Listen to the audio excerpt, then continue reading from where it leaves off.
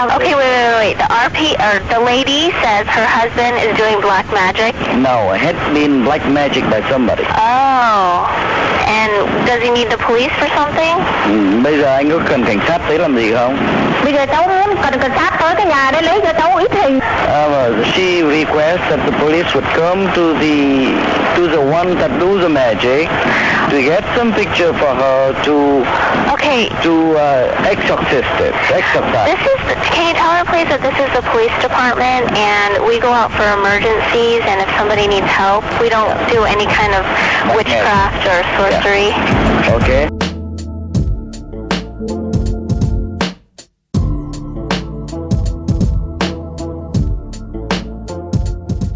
So, what's up, everybody? Our schedules have been very chaotic as of late. So, long story short, I've been recording solo shows, and Lobo here recorded a solo show.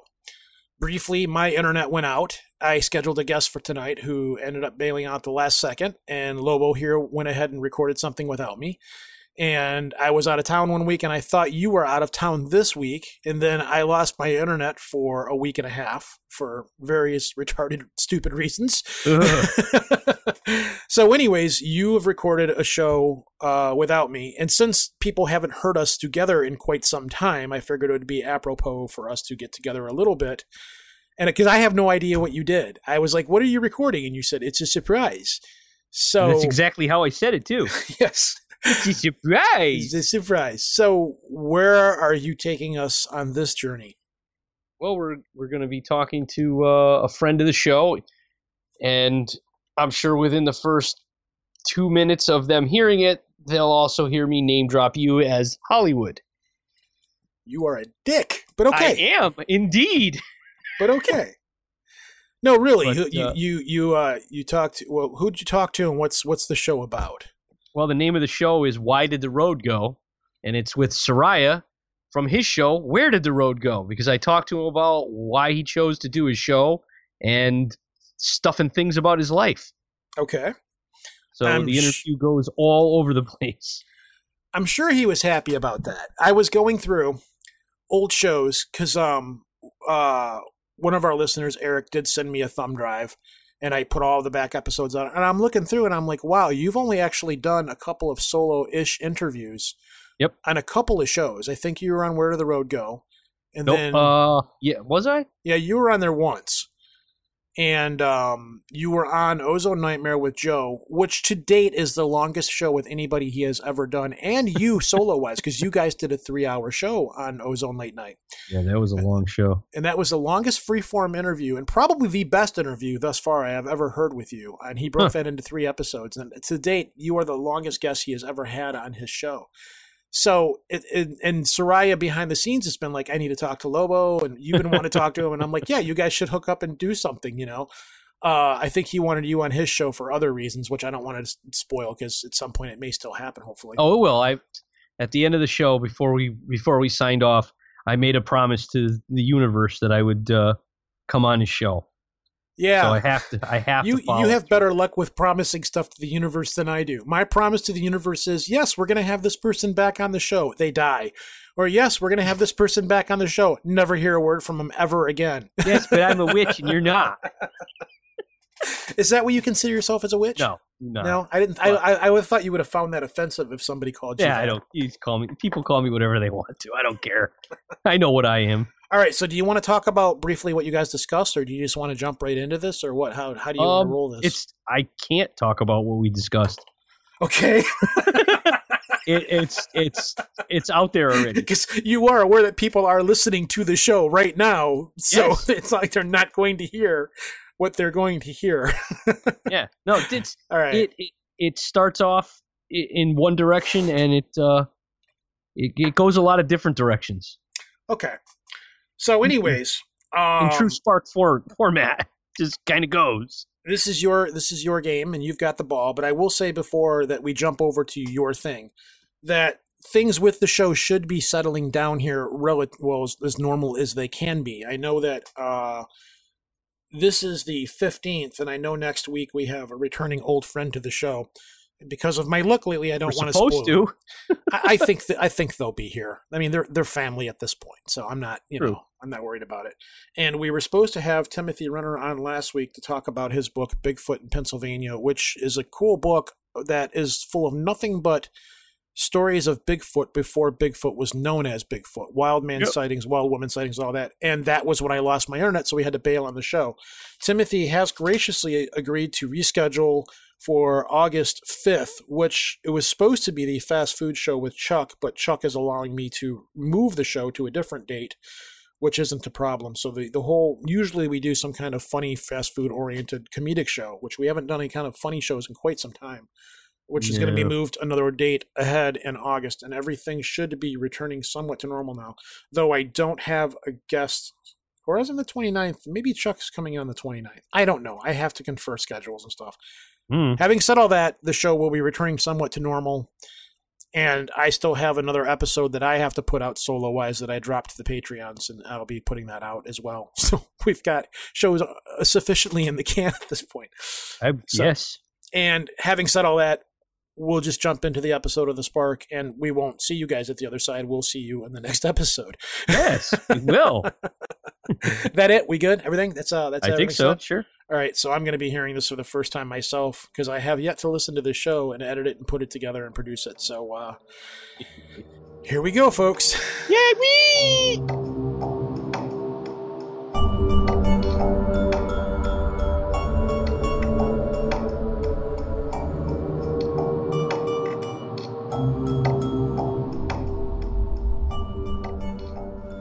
All right, welcome back to another episode of The Spark. In the usual vein, we're not going to do the normal stuff everybody expects me to do. Tonight, we're going to have a host of a show that I enjoy, and Rojan, my Hollywood compatriot, has been on numerous times. Asshole. Soraya from Where Did the Road Go? Talk about yourself. Hey, Lobo. Hollywood compatriot, huh? Yeah, I call him Hollywood. I give him crap all the time. You know I'm the one editing this, right, dickhead? Well, I've been doing Where Did the Road Go since the beginning of 2013, which covers all kinds of stuff. I mean, it was very ancient history, lost civilization type of stuff early on, not intentionally. It's just that was the stuff I was reading at the time. Now, a lot of it's consciousness, metaphysical, philosophy type of stuff with some paranormal things thrown in. It literally goes all over the place. I don't have a lot of restraints on it. I don't do things like conspiracies or anything involving politics, because I find that stuff to be too divisive. Good man. And I'm trying to get people to think more openly about this stuff and in different ways, and not have that divisiveness in all of these different subjects. And I've been studying this stuff since I was a kid, basically. When you started the show, did you think it was going to go in the direction that it has gone in the last few years, or has it just evolved? I didn't think it was going to go at all. That's the spirit. I came in and I said, if I at least get to talk to like Graham Hancock and Robert Schoch and Andrew Collins, I'll be happy. Even if it bombs horribly. And it didn't. And I think part of that is because I had guys like David Weatherly jump on very early. Mm-hmm. I think he was like my second show, and that drew in a lot of people. But I also don't do the sensational type of thing. I wanted to kind of get to the meat of the stuff and dig down through it and get rid of the nonsense. And I'm thinking no one wants that. Like I'm thinking there's such a small audience for people who want to know what's really going on versus people who want to be entertained by the sensationalism of it. But I was thankfully very, very wrong. And people are sick of the sensationalism in a lot of cases. Yeah, that's very true. I mean, we've tried to steer away from everything and anything that's sensationalized. We try to keep our nose out of it completely, and I mean it's served us rather well throughout the years. So, yeah. It's and you guys come up with some really interesting stuff on Project Archivist. Well, thanks. It's mostly Roe. I'm just the comedy relief, apparently. Well, you are funny. Well, I try to be. You've had some pretty big names on your show, and I have to give you kudos for the last show that you released. I'm not going to name any names because I don't want to bring any, bad blood towards anybody.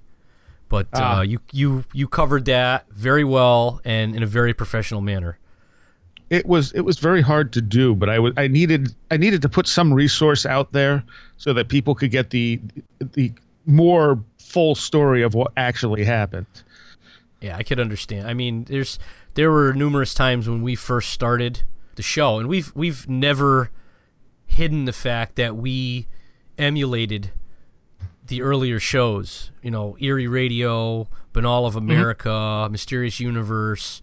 You know, those were shows that we listened to. Those were the shows that we cut our teeth on, that we, quote unquote, grew up on listening as far as podcasts go. So there was never we never claimed to be anything that we weren't. I mean, I was a call-in guy for Eerie Radio for the longest time. Rojan sent articles into Ben before he even had Aaron when Mysterious Universe first took off. And I mean, I was a call-in guy and a write-in guy for a little show that was called Globide. The guy's name was Byron Sanchez that ran it. That's where I met up with one of our show friends, Erin Botello. I've been friends with her since, oh my God, probably at least over a decade now.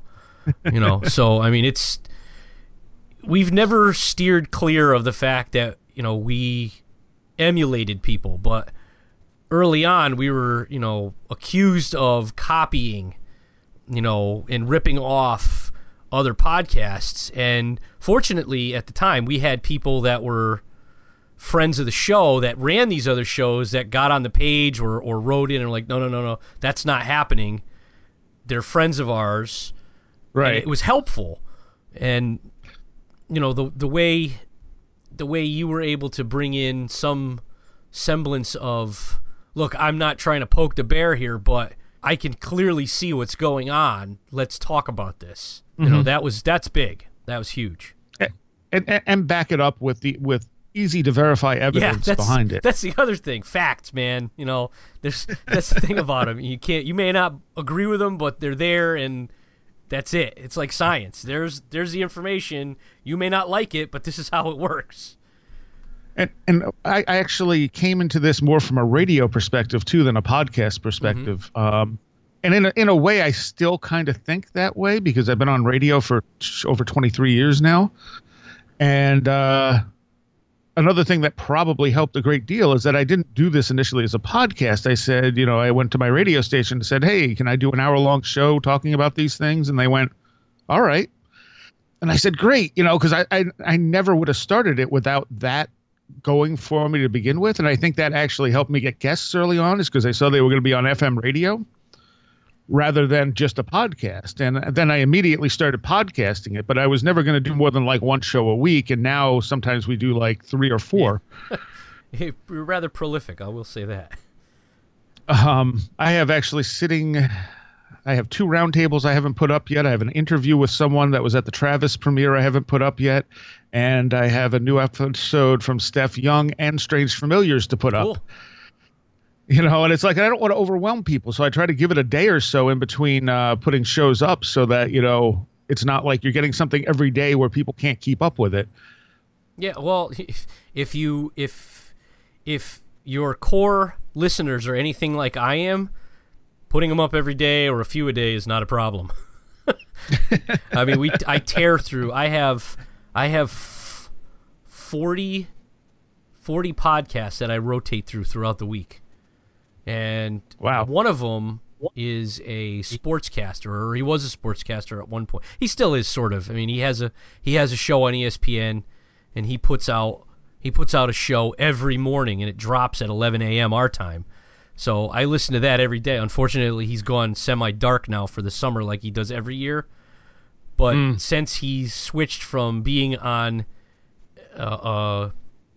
terrestrial radio to doing his own podcast that he's doing out of his restaurant that him and a bunch of other people bought, he's able to come back a few times a week and drop, you know, mini episodes and actually listen, you know, so I'm not like chomping at the bit like I normally am.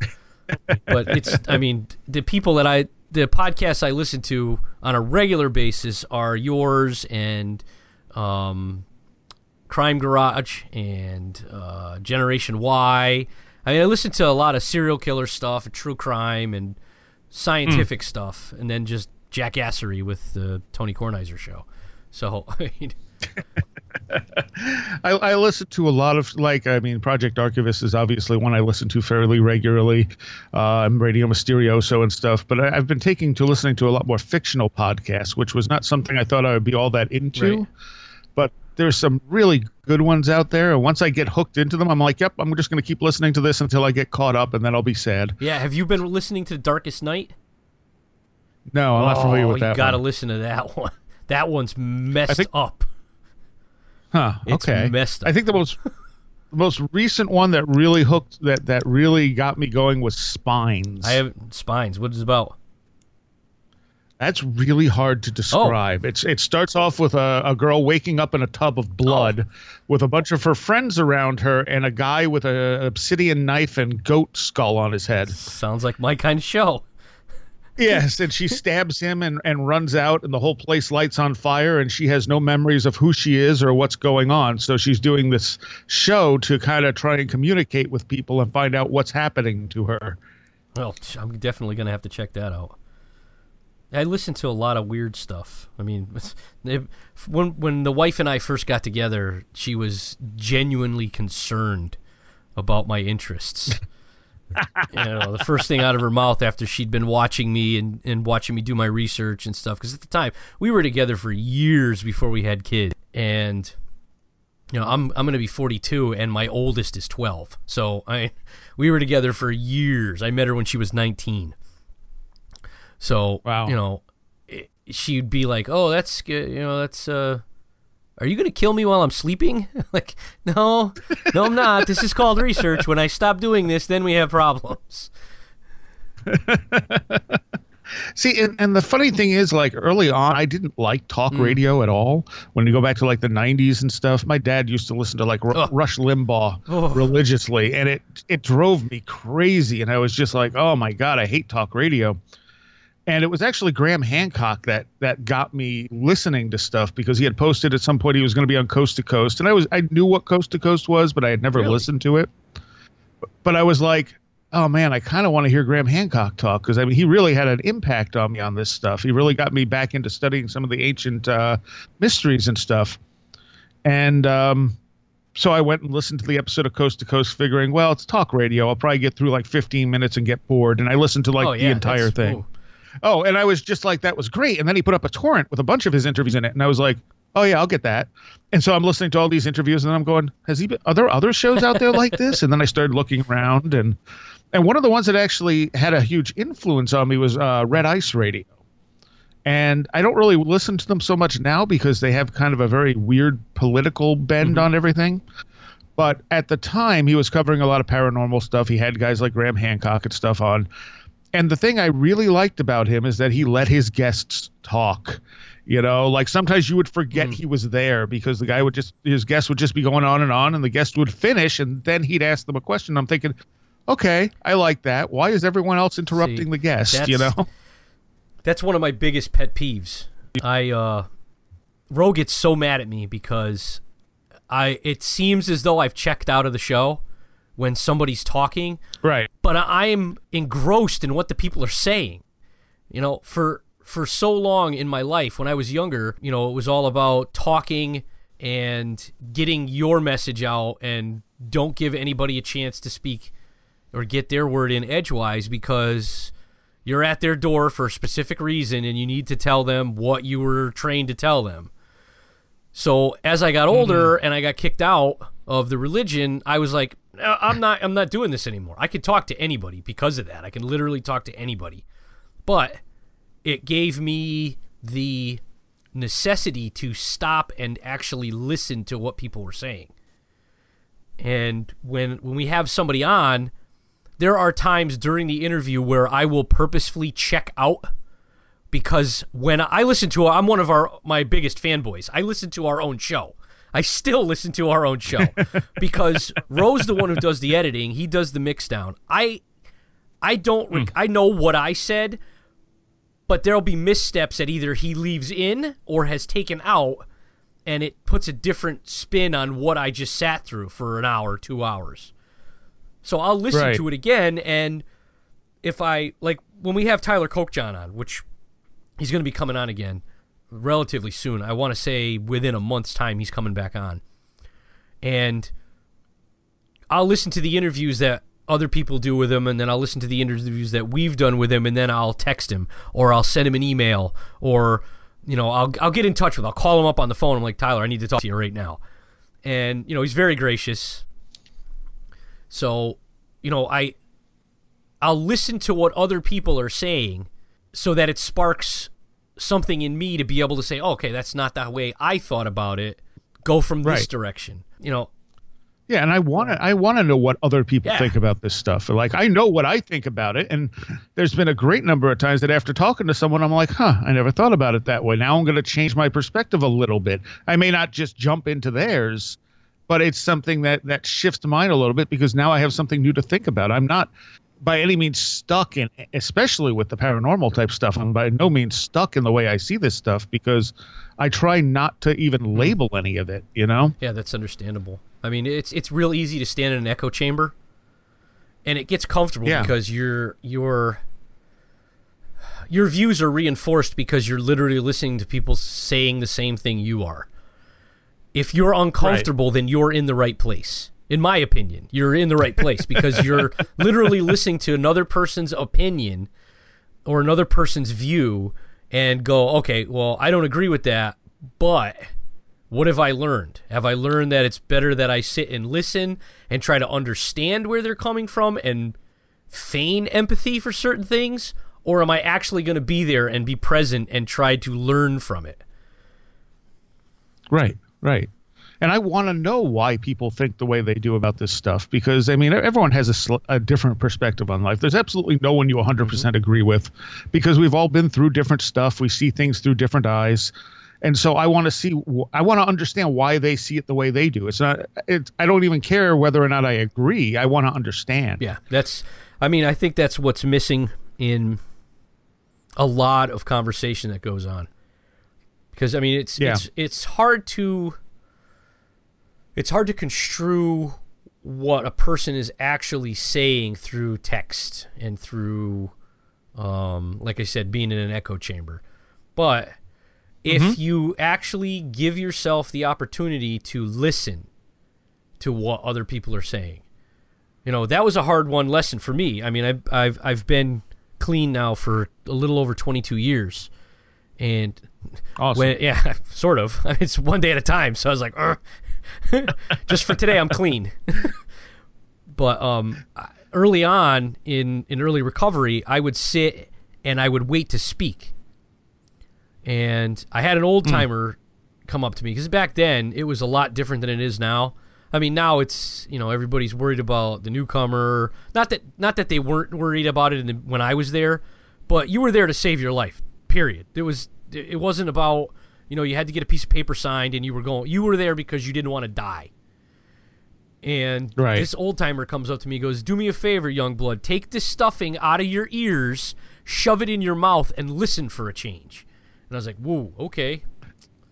So from that point on, you know, I was like, all right, well, and his other famous saying was, "You got 2 ears and 1 mouth. You're supposed to listen twice as hard as you speak." I'm like, all right. You know, these guys were no joke. These guys were straight up stone cold junkies. You know, they were like, "You want to live or do you want to die?" I was like, I'm here for a reason. So I try to carry that through, you know, in normal life. I mean, I realize that I'm not going to die if I don't listen to what someone has to say about Bigfoot or, you know, whatever, but it still broadens my horizons, even if I don't agree with them.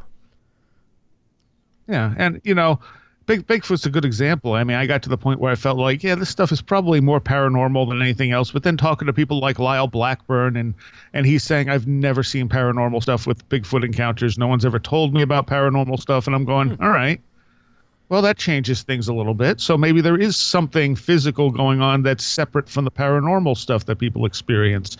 But I don't throw any of it out. You know, it's all possibilities, because we don't know. It's like anything else. You know, when Copernicus was throwing around his information, there were a ton of people saying, "Dude, you don't know what you're talking about." You know, because you know, worried about the church. Let's not talk about this. Yeah. It's the same thing nowadays. You know, don't talk about that because someone's going to think you're crazy. Newsflash, everybody thinks I'm crazy already, so I really don't have anything to lose. Well, even when you get onto the subject of things like global warming, I have no doubt that what we do has at least some effect on the environment. I mean, if nothing else, it's polluting the environment.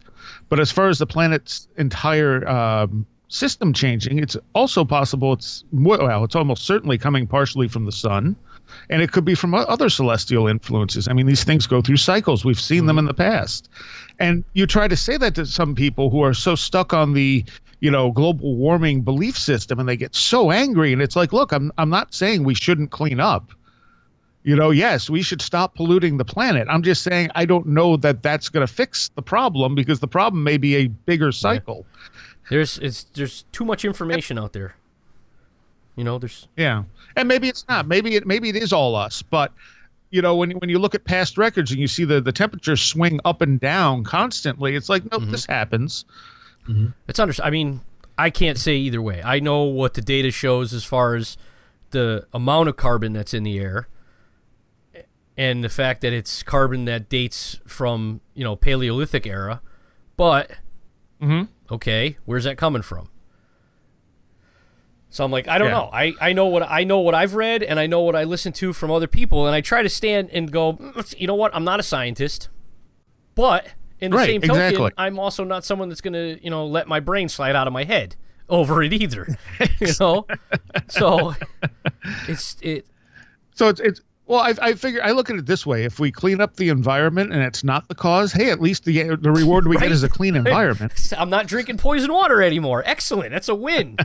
And if at the very least, this drives us to look for better ways, not just the environment, but just to be a better host to not only the planet but those around us. It's a win. Like, hands down, it's a win. So, on top of that, let's stop cutting down all the trees and rainforests. I mean, I kind of like trees. They kind of serve a really important purpose, other than being beautiful, including taking the carbon dioxide out of the air. So, I mean, it amazes me that you can get. Unfortunately, when information is put out, you'll get two vastly different stories. And 95% of the people that are actually looking at this information are not from either side of the spectrum. They're the ones in the middle going, all right, I'll listen. But you got the nut jobs that are gloom and doom, and you got the people that are throwing fairy dust around saying, oh, everything's perfect. So, I mean, you're kind of, and that's with everything. I mean, that's literally with everything. Yes. And they're the loudest. Well, it's because they're the ones that get most airtime, because it has to be sensationalized, because we're not just okay with, it's kind of sunny today, We need meteors to be falling out of the sky or rainbows everywhere. Right. Because that's what sells. Yes, the sensationalism, the fear. Yeah, I mean, I like to look at it this way. If I go in, when I go into my, local greenhouses and garden centers, I'm not looking for a corpse flower when I walk in there. I'm looking for, maybe junipers. I'm also not looking for just straight up dirt that's going to grow magic beans. So, I mean, I go in and I'd like to think the majority of level-headed people are doing the same thing. But well, you would hope. There's hope. And I mean, in our current environment, a lot of people just follow the media, and the media is very biased one way or the other. Totally. It's not one side. It's both sides. It's like there's only two sides, and you must be one of these. And it's like, no, there's plenty in between there. That's what the world is. The world is a pendulum, and it should always remain a pendulum. Yes. Yeah. There's nothing that's ever for certain. Everything we think we know today will likely be proven to be some degree wrong tomorrow. Maybe not literally tomorrow, but in the future. I mean, we have really good science compared to what we had before, But 100 years from now, that science is probably going to make ours look like junk. And it's probably going to say, yeah, most of what they thought was wrong, but they had it right enough that it worked. Well, if you look, I mean, you don't even have to go back that far. You go back, maybe 200 years? Maybe not even 200 years. There were people that still believed that there were the 4 humors that kept us from getting sick. You know? Your body had phlegm and bile, and then that was it. And then somebody came along and said, there's little bugs running around inside of us. That's what's causing the problem. And they thought they were absolutely nuts. You know? Right. There was the people that believed that the reason why women got pregnant is because men fired a little animal inside of them. And they, it all came from the guy, and a little person grew inside the woman that way. I'm grateful that's not how it works. I didn't know that one. Yeah. That's great. Yeah, they actually believed that there was a little person inside this. They didn't know it was sperm at the time. They thought it was little people. Right. So, kudos to that thought. I mean, but. Well, it's reasonable, I guess, if you don't know enough. Yeah, but again, it's if back then that seemed like a reasonable idea, because at the end of the day, 40 weeks goes by and there's a tiny little human firing out. Okay, it kind of makes sense.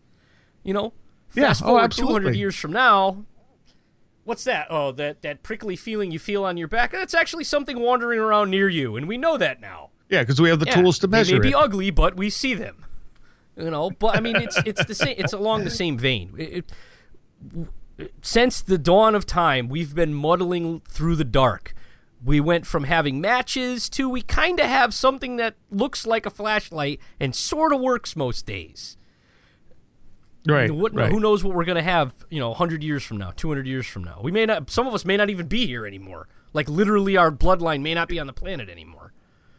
So sure, and we were talking about this on one of the shows I don't think I put up yet, but it's fascinating when you think about life and you realize that life was created really once, and everything else has a direct lineage back to that first life.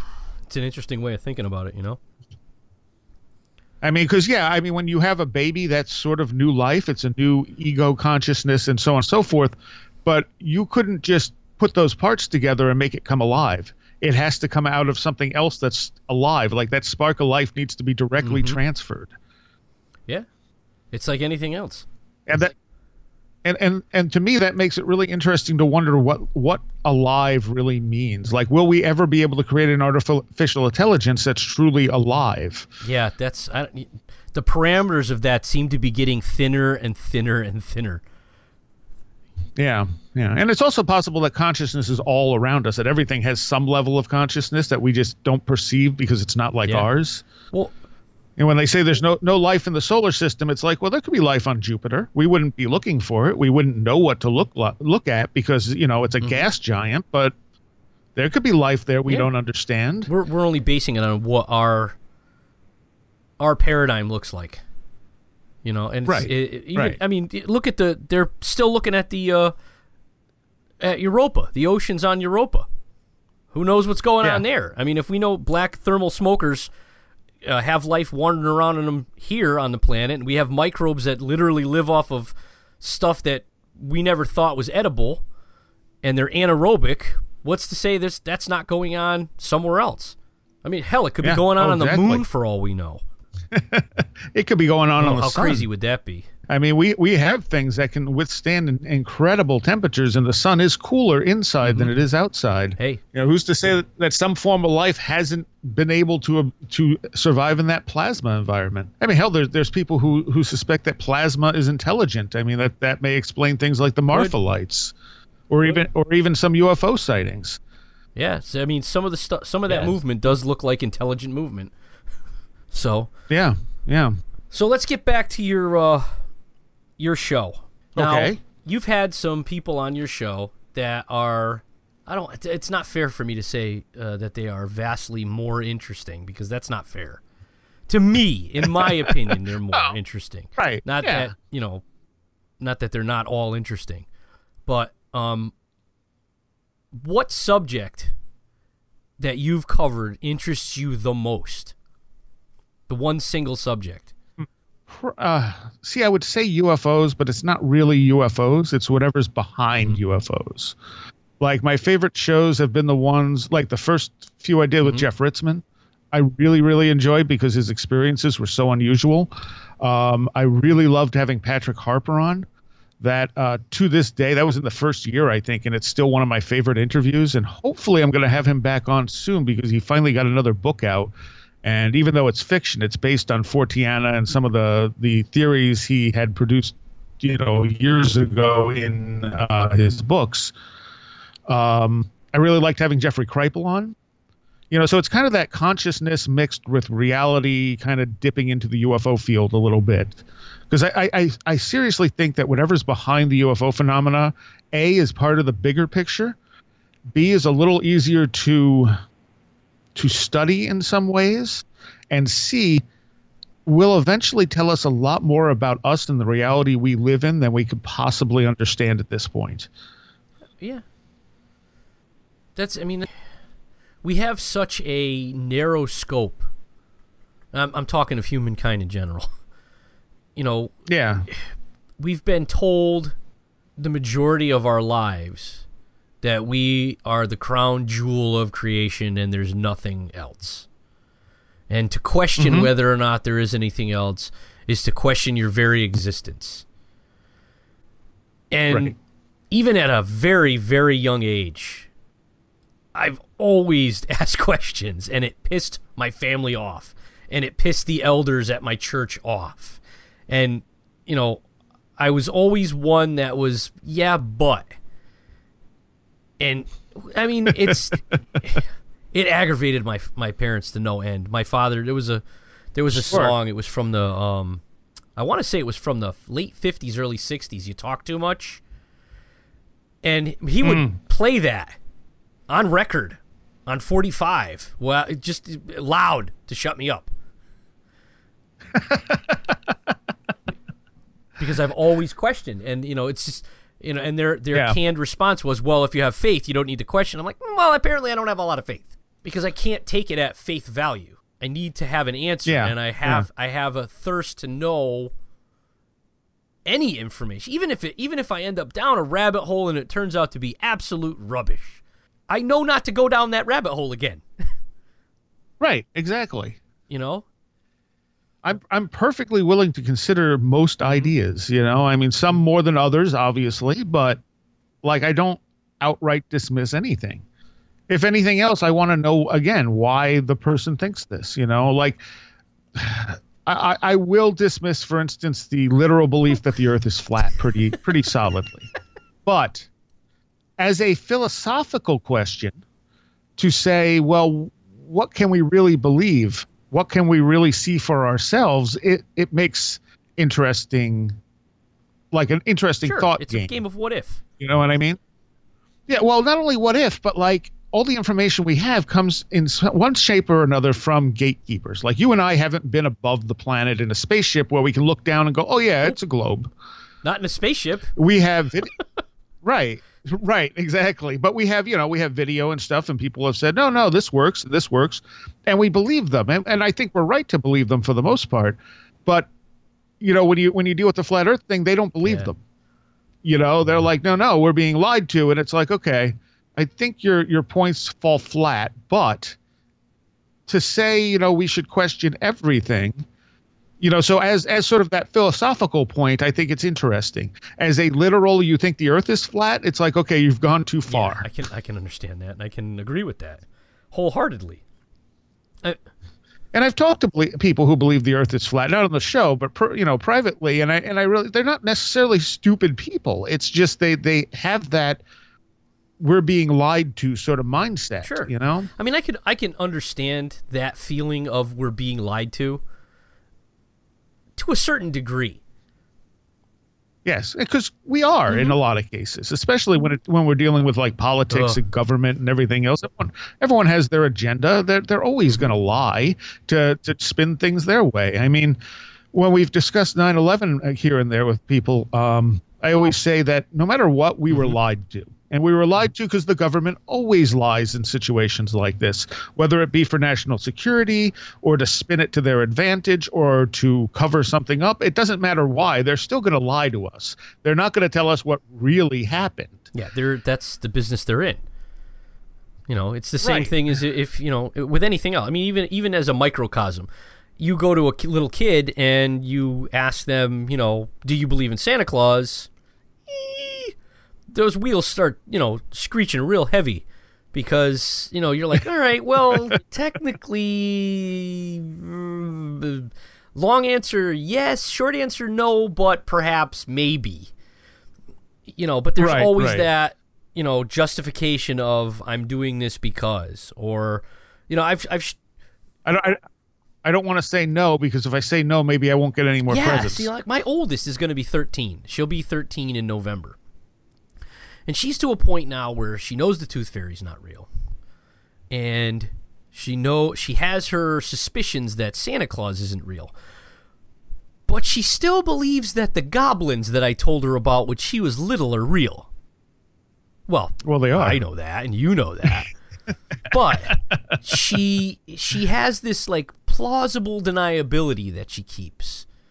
And she keeps it because her sisters are younger and she doesn't want to ruin it.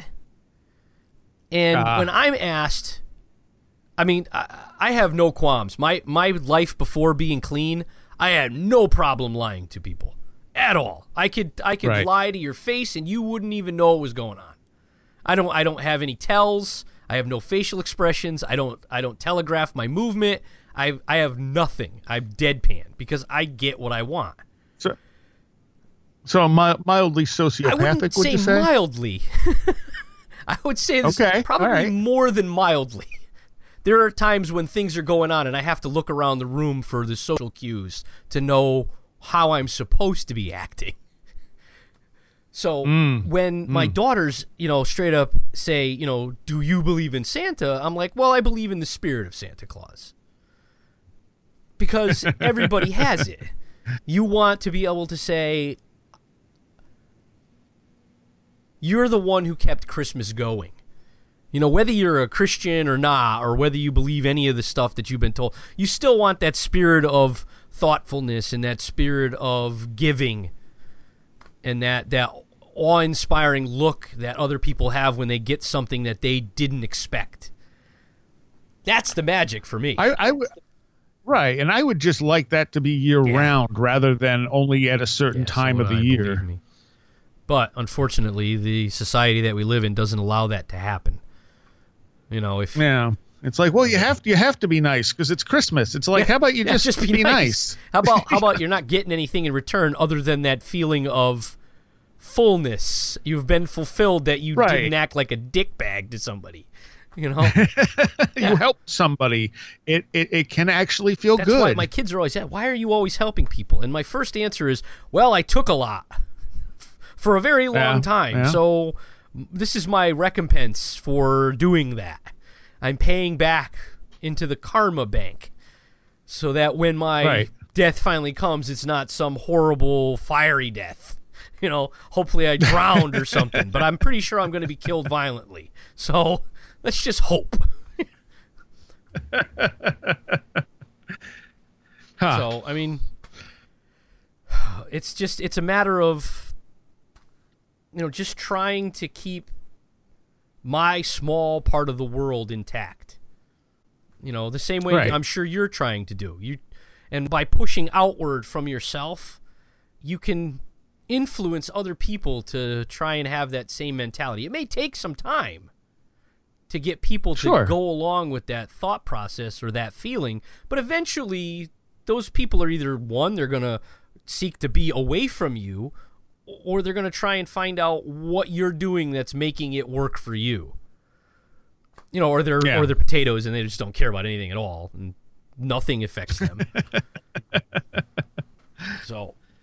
It does tend to be a little catching, though, when you help people and people see that response you get from helping people, and then it does tend to be catching for some people. I think it has to do with you know, a global consciousness.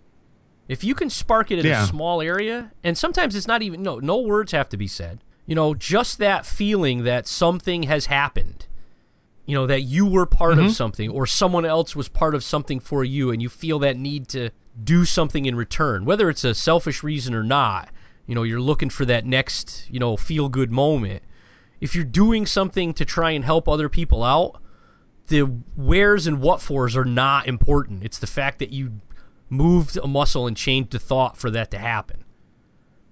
So, right. So what's on your, what's on the radar for, recent and then, further down the line? I don't actually plan things out very far down the line. When I started doing the show, I did them all live. So they would be on, 11 to 12 on VBR, every Saturday night. And I did them live because I was hoping I would be able to get people in a chat room and have people, throw me questions while I was talking to people. But that didn't happen very much, despite the listenership I have. Most listen to it in the podcast. And even when they do listen to it live, they didn't tend to have a lot of questions. Like every once in a while, someone would throw me a question, but the technical aspects of doing it live, especially over Skype with potential, connection problems and everything else, just made it not worth it after a while. But when I was doing it live, I had shows booked generally six weeks ahead of time. And I'd mildly panic if something happened. Like I'd always try to have like one pre-recorded show that I could throw on in case a guest canceled, which only happened like once or twice. But I would just, I was like, if I get stuck and I am doing this by myself, I don't know what I didn't think I could talk for an hour. Now I probably could. But at the time, I'm going, there's no way I could talk for an hour and do a show without like a guest or a co-host. And then I had a co-host for a little bit, and then he left. But he did allow me to do the Kundalini show, because with him there, even though he didn't say a lot, if I hit a wall, I could wait and he'd throw, he'd kind of go, okay, what about this? And then I could go again, because that's one of the issues I have when I'm just sitting talking, is I kind of go down a path and I hit a wall and I go, oh, where do I go now? Well, I mean, that's the way Ro and I work as well. I mean, like I said, he gets mad at me because he wants me to be more involved. He wants me to talk more, but I get so caught up in listening to what the dude, what the woman or the man is saying. I'm like, oh yeah, wait, I'm supposed to talk. And it's funny because we have, our phones next to us, and he'll text me or I'll text him, and he'll be like, you're up anytime now. It's your choice. I'm like, dude, I'm listening. Give me a minute. I usually write down questions because I make a point of reading people's work, if it's an author or wherever coming on, and I'll have questions in front of me. But sometimes I'll be so engrossed listening to them, and then they'll finish the answer, and I'll go, now what? Yeah. What was the next question, Well, we've had... It's like I forget I'm a part of it. That's the thing. It's you're truly interested, genuinely interested in listening to what is being said, which is, we've both sat through shows, I'm sure, from other podcasts or other radio shows or even television shows where you're like, please just shut up. Just let the guy talk, or, they're here to talk about their research or their work or their life experience. Just stop talking. I know what your story is already. Just stop. And sometimes I will not listen to shows like that. There's been a few where they do that so much, I'm just like, you know what? I'm not listening to this anymore because you're not letting the guests talk at all. And there's others, like for instance, Alex from Skeptico tends to do that here and there.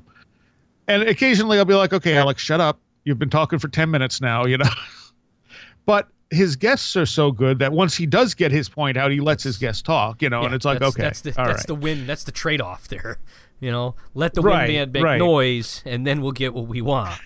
It was like some of the NPR stories that, in the early days of NPR, you're like, oh, God. All right, we understand. Can we just hear the story now? I don't need the backstory first. I want to hear the whole story.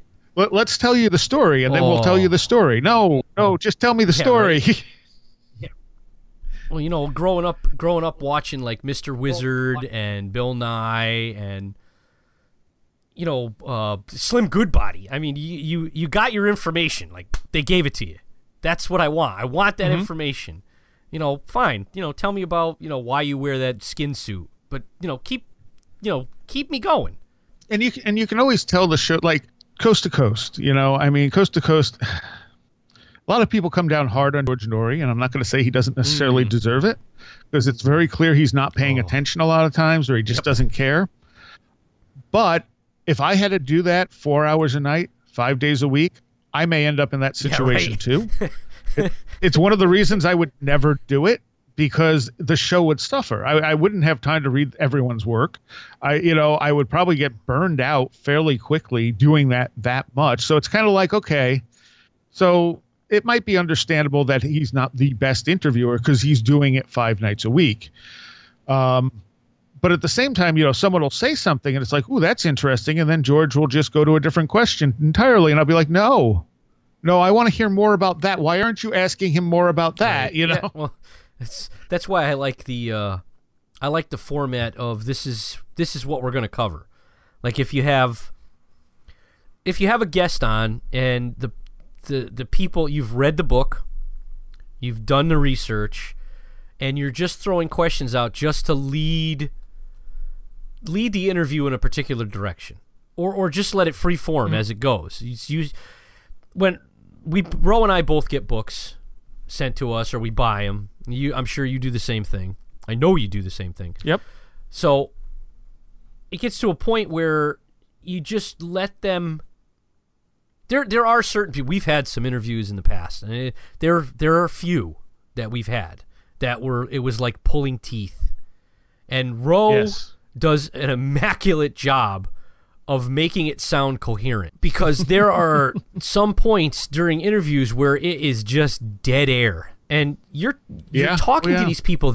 You wrote this book. You should know what this book says. You wrote it.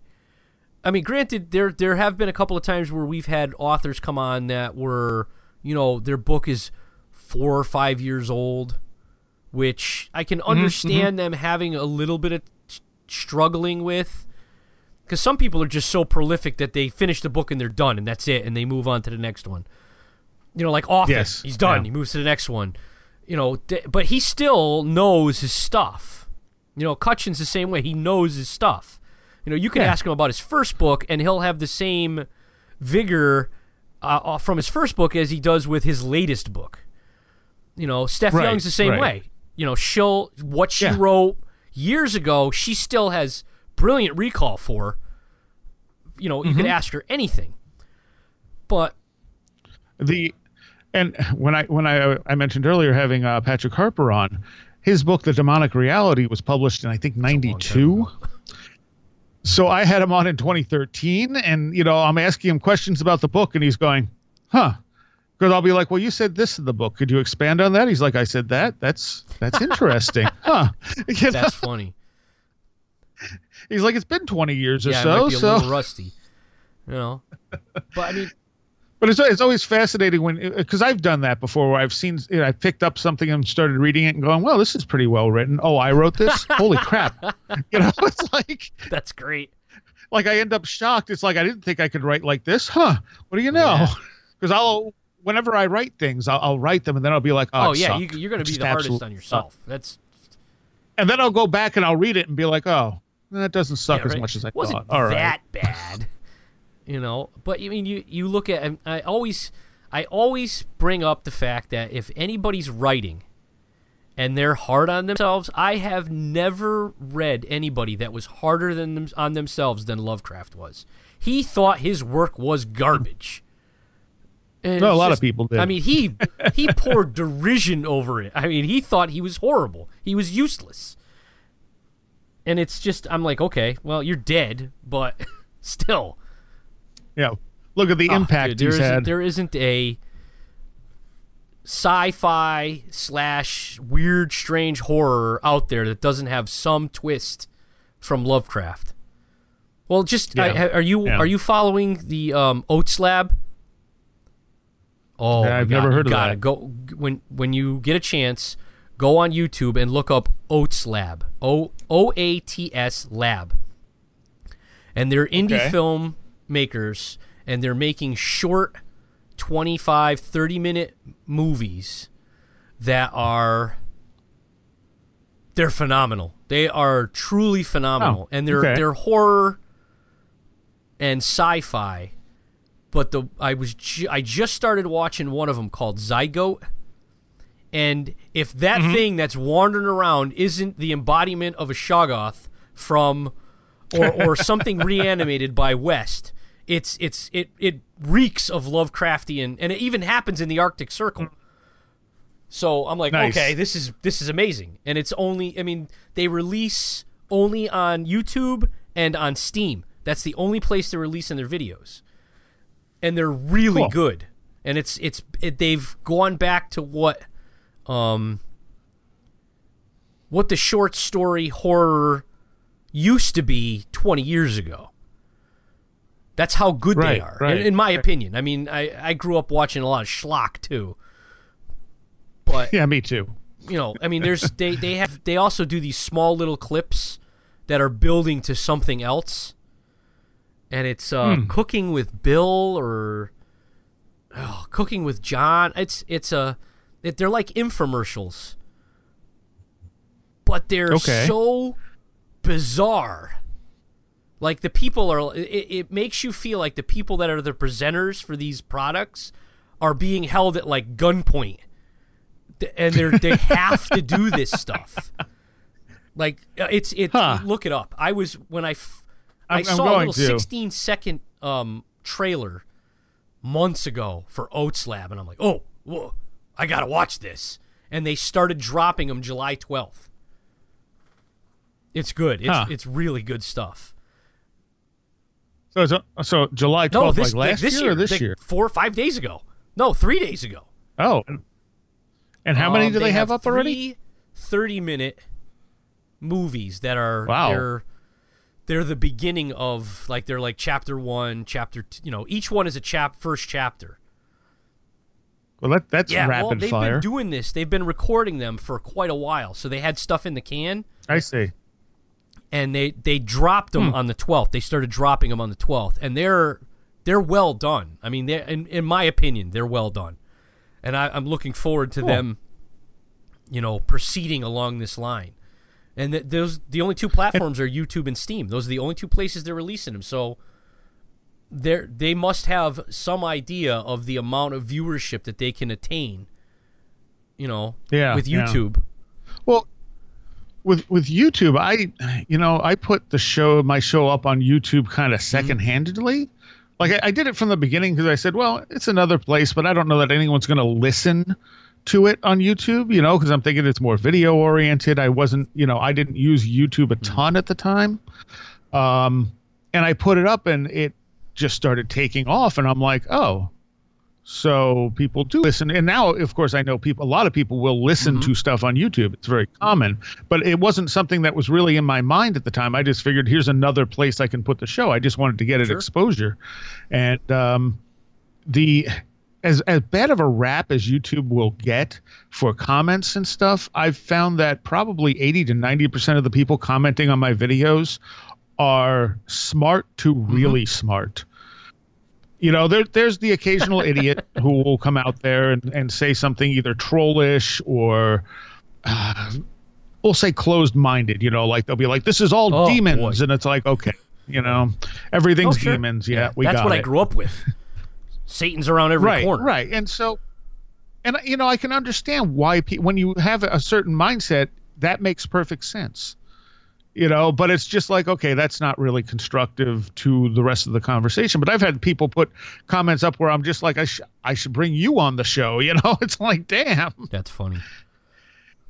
And so when, everyone's like, oh, YouTube's the dregs of comments and stuff. It's like, yeah, sometimes, but there are very smart people willing to put very smart comments on YouTube. And luckily, I think my show is the type of show that draws those type of people in. Again, not sensationalistic, just kind of trying to cut through to what we can actually say about this stuff versus the assumptions we put around them.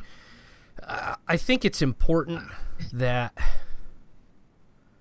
there is a space for people that are trolls. There is. Sure. Some people just don't have the ability to give constructive criticism. I don't know why. They're just that angry all the time. Which I've been, accused of that because of the persona that I have, and unfortunately, it was like, oh, that's just an act for the show. And it's not. This is me. This is it. I'm sorry. I say what I think, and it gets me in trouble sometimes. But I also know that if I don't have anything constructive to say, then it's probably better off that I don't. If I'm doing it just to hurt somebody, then it's and that's not because it makes me feel bad. It's because I've come far enough along where it's not the right thing to do. It may be great to every once in a while fall back into old behavior and just tear someone to shreds for nothing. But at the end of the day, I'm not helping anybody by doing that. No, well, including yourself. I mean, do I get a little bit of a high off of it at that point? Yeah, sure. But the trade-off isn't really worth it because it doesn't last very long, and then I'm like, I know better, and I kind of feel like a dickbag after it. So, I have some form of conscience now, whether I want it or not. So, now, you mentioned early in the interview that your show is on terrestrial radio. How did you get involved in terrestrial radio to begin with? What was your... I mean, not for me, not for Ro, but for people listening to this, what got you into that, and what do you do? Well, initially, I mean, there was growing up. Not even just growing up now. There have always been three big things that I was interested in, and of course, all three of them tend to be in that sort of countercultural, liminal sort of thing. I've always loved the occult and paranormal, unexplained type stuff. Same.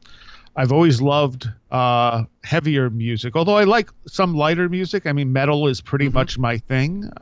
I'm just not stuck in the...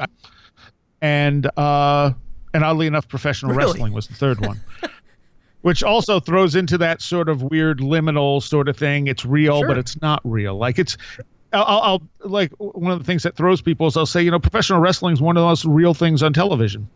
Because there's no special effects, there's no stunt man, there's no rehearsing, there's no, if they screw up, they screw up. If they hit someone and hurt them, they hit someone and hurt them. And it's probably more real than any reality show you're seeing out there. And probably more real than most of the news. That's true. That's very true. It is a show. It is a performance that they're performing essentially a play, a theatrical play as a violent sport. It's going from one point. They know where they're going with it, and they have to try and hit it. But anyway, yeah. So those were the three things that always drove me, and wrestling more as entertainment than more than anything else. It just for some reason always clicked with me. I'm not a big sports fan. I don't like the sort of tribalism that goes along with, my team's better or this team's better. With wrestling, it was kind of like, this is just fun. These guys are doing cool things in the ring. The best wrestling was always the stuff that was really counterculture, like ECW was, where it just really politically incorrect. It took off in the mid-'90s when everything was so conservative in the media. They got thrown off of TV stations for being too violent. So stuff like that's always appealed to me, that counterculture type of thing. And I'm part of that with metal too. I mean, metal's pretty accepted nowadays, but most of my life growing up, metal was not an accepted thing. I was made fun of because I listened to it. Yeah. And so I had really wanted to do radio because I'd listened to all these radio shows that had, played all kinds of cool metal. And I thought, I want to do that. And I didn't really know how to do that. And I was like, I'm not really sure how to get into this. A friend of mine went to school for broadcasting and didn't get a job in radio. And I was just like, I don't know. And then I realized that locally we had like so many good bands. I mean, just phenomenal musicians. And they were kind of very separated. Like there was like the Ithaca, Southern New York scene, and there was the Rochester scene, and there was the Syracuse scene. And they didn't cross a lot. You didn't see a lot of Rochester bands playing Ithaca, vice versa. And so I decided to do a zine. Because I said, let me do this zine. I'm going to call it The Web. And boy, should I have trademarked that name. And I just, talked about all these bands, interviewed them, reviewed shows, did album reviews, and the thing took off. And at some point I had dropped it off to the woman who was doing the show at WVBR. And I didn't really hear anything back from her. And then I had the next issue, so I called her up. I said, do you want me to drop off the next issue? And she said, yeah, the first one was great. The first one I dropped off to her, not the first edition I put out. And so I stopped by, and she just happened to be there when I stopped by. And she's like, so you do this, huh? And she's flipping through it. And she's like, do you want my show? And I went, yes, what? And she's like, well, I'm leaving. And she's like, and you obviously know music. And she's like, and that's who I want to leave the show to, someone who actually knows and loves this music and, is going to do something with it. And I was like, yes, okay. That's awesome. So it literally just fell into my lap, and I've been there ever since. And it's changed drastically in all that time period. I mean, I always try to do something a little different. I always try to keep independent music in the forefront of it. You're not going to hear a lot of big bands on the show because that stuff gets airplay everywhere. Everyone knows who Lamb of God is. Everyone knows who Slipknot is. I'm not. If someone calls and requests it, I'll play it. But I would rather play. We get enough stuff every week new, especially the last couple of years. That's good, that I can barely fit it in the show.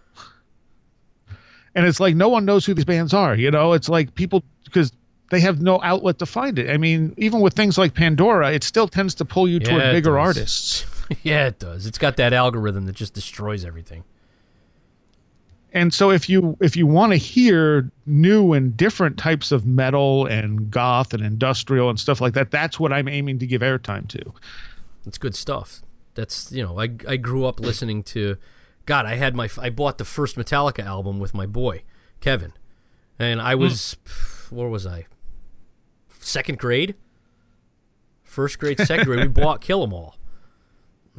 Right. So, I mean, we were listening to that idea of metal then, and back then Metallica didn't suck, and there were other bands that we slowly got into. I went more towards the heavier stuff. He went the other direction. He started listening to, I mean, we both listened to the Scorpions. Lonesome Crow was the last good album they had that was really heavy. So and Def Leppard even wasn't Lonesome Crow their first one? Yep. See, that one I've never been overly fond of. I like it, but I like the stuff after it. It had a certain sound. I still listened to it, the stuff that came after, but it was like they never got that sound back. No, it doesn't sound like any of their other stuff. It was like early Def Leppard, the song Answer to the Master. Oh, early Def Leppard was amazing. Great. And then you got, Pour Some Sugar on Me and Phonograph. Yeah, my God. It's Def Leppard. Well, see, I didn't mind Photograph. I liked Pyromania, but Hysteria literally made me nauseous when I listened to it. I could agree with that. I'm not exaggerating. Like, I couldn't listen to it. I'm like, this is so overproduced. And I heard the song Pour Some Sugar on Me. I'm like, yeah, that's pretty much what you did to your band, didn't you? They turned into a pop band. Yeah. Yeah. And it did well for them for one album, but that's the problem. That's the problem with pop, is that it usually only lasts an album or two. Yeah, well, that's the problem. But at that point, I started listening to Fear Factory, and I got more into the heavier industrial metal. Fear Factory was the band that spawned me starting the zine. Awesome. We had been talking about it with a bunch of friends. I got a copy of Soul of a New Machine that was a promo copy, and I put it in my car, and I just sat there with my mouth dropped open. And I was like, okay, I'm writing a review of this. I'm starting this damn zine. That's great. There's a certain... It almost, at one point, it almost felt like what I assume what hipsters feel like. Where you find something that you really like, and there's a small group of people that are listening to it, and then something happens, and everybody starts listening to it, and you're like, yeah, but I've been listening to this for like the last 10 years. And then you come in and go, well, this is great, and you're like, it's really not. It's welcome. It's been good for a long time. Why are you doing this now? A few of my things that kind of maybe put me on certain paths early on. I had bought the first Wasp record when it first came out. I saw an ad in some music magazine, and they had a skeleton on a torture rack and stuff, and I was like, oh, these guys look crazy. And I went out and I bought the tape, and I was like, and it's good. And I brought it over to a friend of mine who was a little bit older and, into metal and stuff. And he's going, I've never heard of them. I'm like, right, but they're good. And he's like, they can't be good. I've never heard of them. And he just refused to even give it a chance because he had never heard of them. And I'm going, well, they're brand new. And at that point I'm thinking, what causes someone to think like that? That's ridiculous. if you never listen to something you haven't heard of, you just got to wait for everyone else to tell you it's okay. Exactly. Like, you're familiar with older groups like Killing Joke. Killing Joke's an old group. Yeah. Metallica did some of their songs over. Right, and then suddenly people knew who Killing Joke was. And then it went were. away, and nobody cared, and then Pandemonium came out. It was that was awesome. such a good record. And everybody's like, oh my God, this band is great. When did it, and like, they've been out for like a decade. What are you talking about? And if you look at ECW again, they used to use one of the songs off Pandemonium for some of their music montages. Just when that album came out, they picked out cutting edge music. They had the guy from Limp Bizkit associated with their shows. They had whatchamacallit from Smashing Pumpkins on their shows. And even though I'm not a big Limp Bizkit fan, it was when they first were getting big. Durst. So they brought him. Yeah, Fred Durst, and they brought him in to do a couple of things just to kind of, give them some exposure. And because I guess Fred was a fan. Well, it's the same thing with the Clowns. Insane Clown Posse was involved. I was listening. I found out about him through Riddlebox. That was the first one I ever got. Okay. I'd never heard of him before Riddlebox. I went back and got a few of their earlier albums before that, but they were shit before that. But, yes. I mean, there's people that'll say they're still shit, and I can respect that, and I understand that. But it's just got that certain, like, serial killer vibe of not so much the newer stuff, like chicken hunting, it's about shooting people in the face. It's like, that at the time, it was like, all right, I can listen to this. I still got the, slant-eyed looking at me sideways. What the hell are you listening to? My parents didn't want to hear it in the house. These are the same people that took Queensryche from me and said it was demonic. I'm like, oh, here we go. Yeah. Yeah, Queensryche. Yeah, that's a demonic band if I've ever heard one. Meanwhile, I'm listening to, Raining Blood in my room, and they're like, oh, that's fine. You're like, really? These are the guys that you should be concerned about. It's like poetry. I'm like, are you really listening to the words? Do you not hear them? I had at one point I worked at a record store just in the mall for a short period of time, and the manager liked metal as well, and he was pretty much like, yeah, when you're here you can just play whatever you want, just don't make it too heavy. So at the time, I think it was the two albums that I would occasionally sneak on were the God Machine and Anacrusis, and no one knew who these bands were, and every single time I played it in the store, someone would come over, usually a number of people would come over and go, what is this? I want it. Boom. And it's like, okay, so it really is just exposure for some people. They just don't hear it. And if you don't hear it, you don't know it exists. I mean, it's and eventually I got told I couldn't do that because we had to play the Janet Jackson album or whatever it is they were trying to push. And I was just like, because that needs more pushing. The people that actually need the money need to have airtime, not the people that already have the money. Not only that, but how many people are going into a record store, hearing Janet Jackson and going, "Ooh, I've never heard this before. What's this?" Right. If they're going in to buy Janet Jackson, they're going in to buy Janet Jackson. Playing it isn't upping your sales very much. Nah. But it's the same thing with our shows. You'll get somebody on, or we'll have somebody on, and then we'll hear from people. I didn't know about this. And you're like, all right, well, then it got some exposure. Yeah. It turned someone else onto this particular style of information or this brand of information. Run with it. I love the fact that, you can have someone tune it. Like my mother definitely doesn't listen to my show.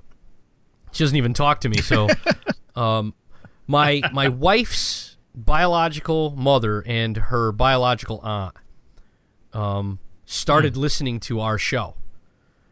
And her mother, she listens to it just to support us. But her aunt wants to know when I'm releasing another show. And if there's other podcasts. Nice. And I just gave her your name for Where Did the Road Go? I'm like, you got to listen to this. And she's just starting to listen to you. So she'll catch up on everything she can from the back catalog. And then she'll start asking you, when is he going to put another one out? So when she listens to this, I'll send her a heads up going, hey, that podcast I told you about a couple of weeks ago, the host is going to be on this. So But it's cool. Ro and I have also been big proponents of talking about other podcasts. You know, like, yeah. Oh, yeah, it's me just, too. It's not, you know, you got some podcasts out there that they refuse to talk about other podcasts for whatever reason. I don't know if they want to be greedy or they're afraid it's going to take away from their listenership. We've never been concerned with that.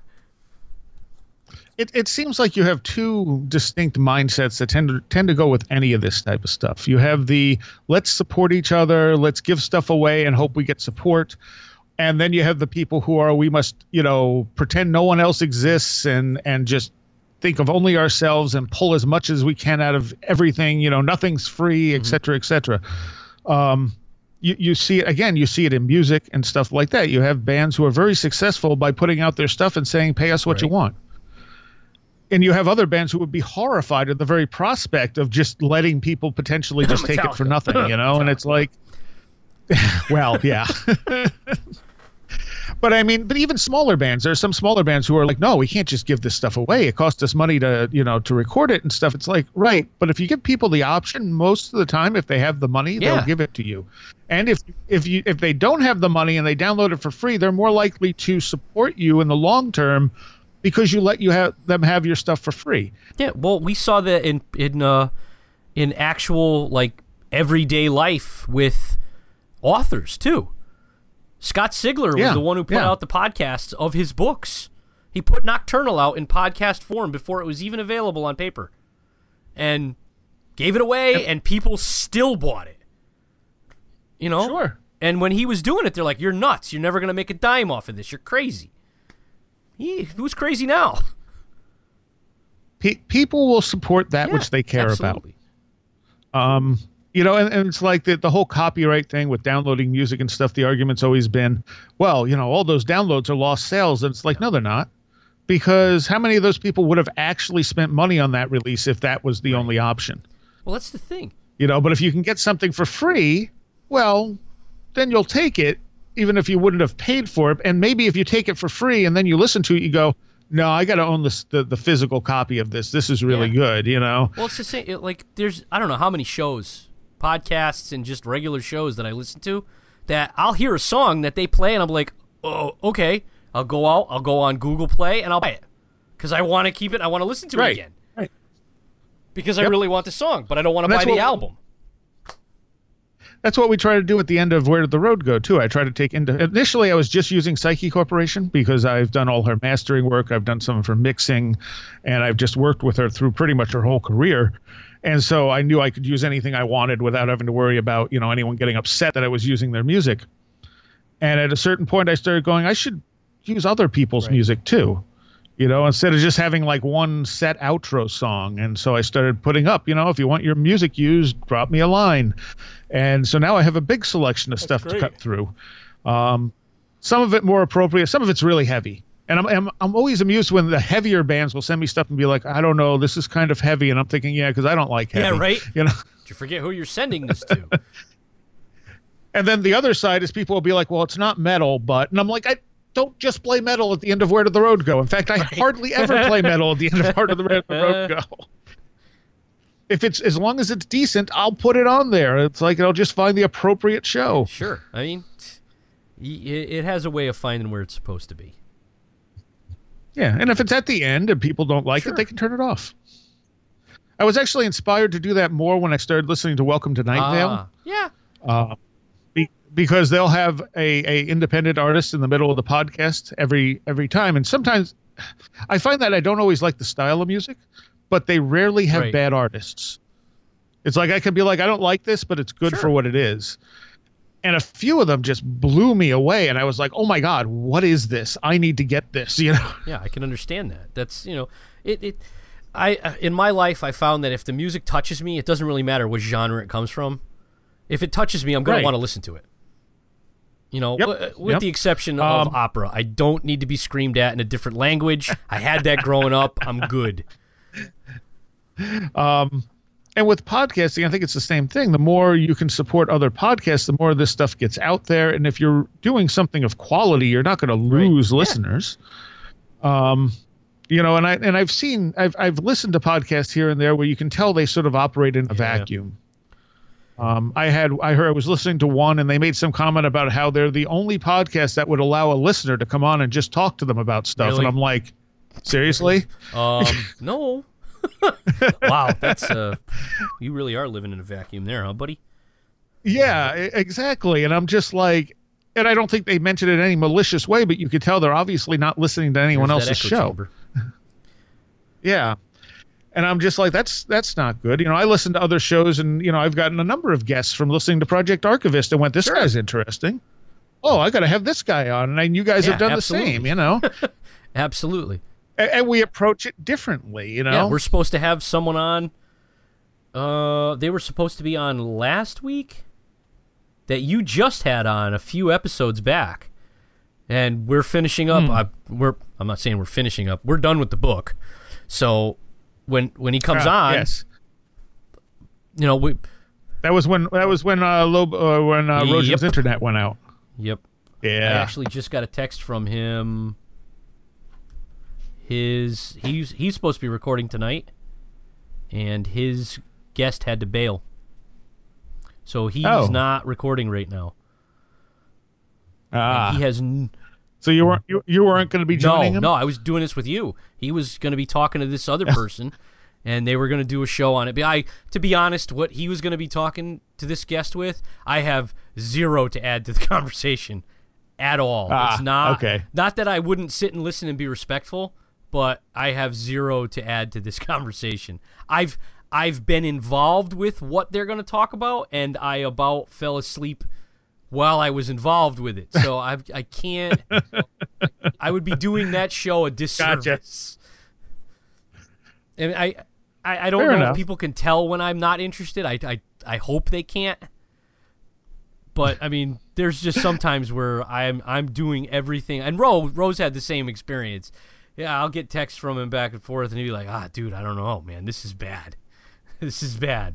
And we're like, well, we'll do the best we can, and we'll muddle through it. And there have been some that we have muddled through. I haven't heard many that I thought, I can't think of any off the top of my head where I thought you guys did a bad job with a guest. I mean, even Stanton Friedman. I won't have Stanton Friedman on because I feel like he's already talked about everything he has to talk about. But you guys took him in another direction. I was like, wow, he kept trying to go back. We had to steer him back. Yeah. But you got some interesting stuff out of him that I'd never heard him talk about before. And I was like, okay, that was really cool. See, now when we first started, we're going into our 6th year. When we first started, Stanton Friedman was one of the guests that I wanted to have on because I knew him from the UFO side of his life, but I also knew him of the nuclear scientist. And that interested me far more than the ufology. And I kept telling Rod, I want to get Stanton. Now, what are we going to talk to him about? I'm like, we'll talk to him about his life, his actual life, his experiences before ufology. He's like, yeah, I don't know if he'll talk to us. And I'm like, all right. And then finally, out of the blue, Banal gives us his phone number and says, just call him, see what happens. So Tim gave us the phone number. We called. Stanton was like, sure, I'll come on. And he seems like a perfectly personable he's a great guy to talk to. I mean, it's just I would rather have an Aaron Daba on talking about stuff that nobody's ever heard of before than Stanton Friedman talking about the same old UFO stuff that he's been talking about for 20 years. Yeah, when I. It's the independent music versus the mainstream music. That's a good way to put it. But there's always that side of me that even when someone's been on shows, they still haven't answered the questions that I have. Yeah, well, that happens. I mean, and like I said, I'll be listening to a show and going, why aren't you asking them this? Why aren't you asking them that? Yeah. I mean, this has been numerous times where, I've listened to Travis Walton's story ad nauseum. Just all different manners, all different interviews, and I'm like, what about this or what about that? And still to this day, those questions that I have not been answered yet. And I'm like, all right, well, you know what? Maybe they never will be. And maybe I have to just leave it at that. When I talked to him at the Travis premiere, he especially when we first started talking, he was a little closed off. And when I had talked to Peter about it, Peter's like, yeah, well, sometimes he doesn't always, like, I guess he's not super open about stuff, despite having talked about it all this time. But he's also used to getting kind of attacked occasionally. I'm sure he is.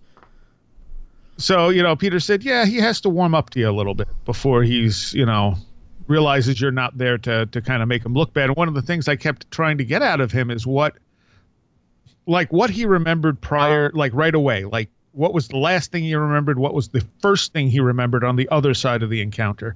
And I don't think he ever actually quite answered it. Yeah. He kept going, well, hypnosis just removed some of the blocks. I'm like, that's irrelevant. I don't care about that. I want to know where does your memory stop and when does it resume? Does it resume when you're on the ship? Is there no break? And the best I could tell is he kind of said there wasn't much of a break. And it's like, okay, that matters, like what did you know before you got hypnotized? Yeah, those are good questions. That's a good question. Because it's a niggling little thought that is in the back of your head. That's not going to go away no matter what you do until you hear the answer. And the more I learn about hypnosis, the more I'm like, this should not be being used as a memory recovery tool. So it's like when I talk to people who have had encounters, it's like they get to the hypnosis area and I'm like, okay, but what did you remember without the hypnosis? It's like, I'm not going to just throw out what you remembered with the hypnosis, but it's automatically tainted to a degree. I think the way I see it now is that hypnosis potentially could recover a lost memory. If there's a memory there to recover, it might put you in the right state of mind that you're getting the actual memory. But there's no way to know the difference between that and a created memory in that hypnotic state. Yeah. Yeah. I just... The well has been so poisoned at this point. I just can't. It's the same thing with, the experiencers that are given validity when you know that they're serial liars.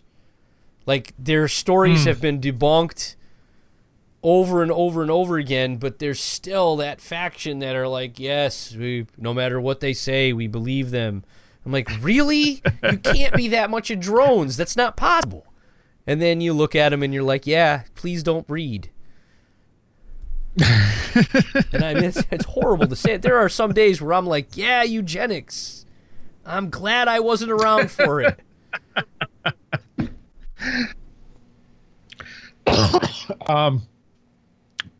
Like I said, when I started the show, it was like I wanted Shock and Graham Hancock and Andrew Collins, who are all fairly big names. And I got Shock and Andrew Collins pretty early on. Graham was a little harder to reach. And so I was like, you know what? I'm going to wait a bit. I'm going to wait till he puts out another nonfiction book.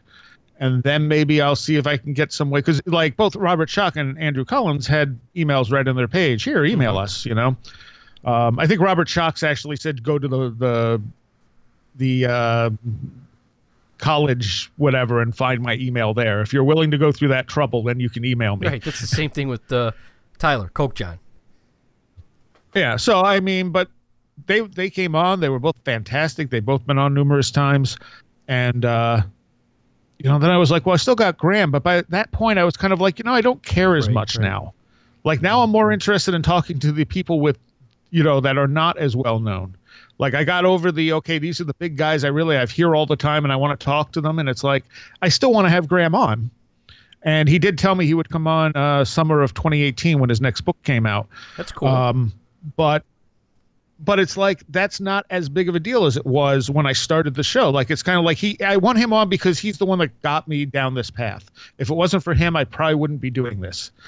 So it feels like I need to have him on because of that, if nothing else. And I still really like the guy. It's just, he's done so many interviews. You've heard all his stuff so much. It's kind of like, okay, when I do have him on, I got to come up with some different questions. Yeah. Well, and you will. I know you will. No, you will. Hopefully. You don't have that same linear thinking. But like I said, at this point, I'm more interested in the people who are thinking in really different ways and coming up with new stuff. And it's like, oh, I never heard about this. I want to talk to this person because this is really interesting. I don't care if nobody knows who they are. Eventually they'll be well known or not, but at least it was something that interests you.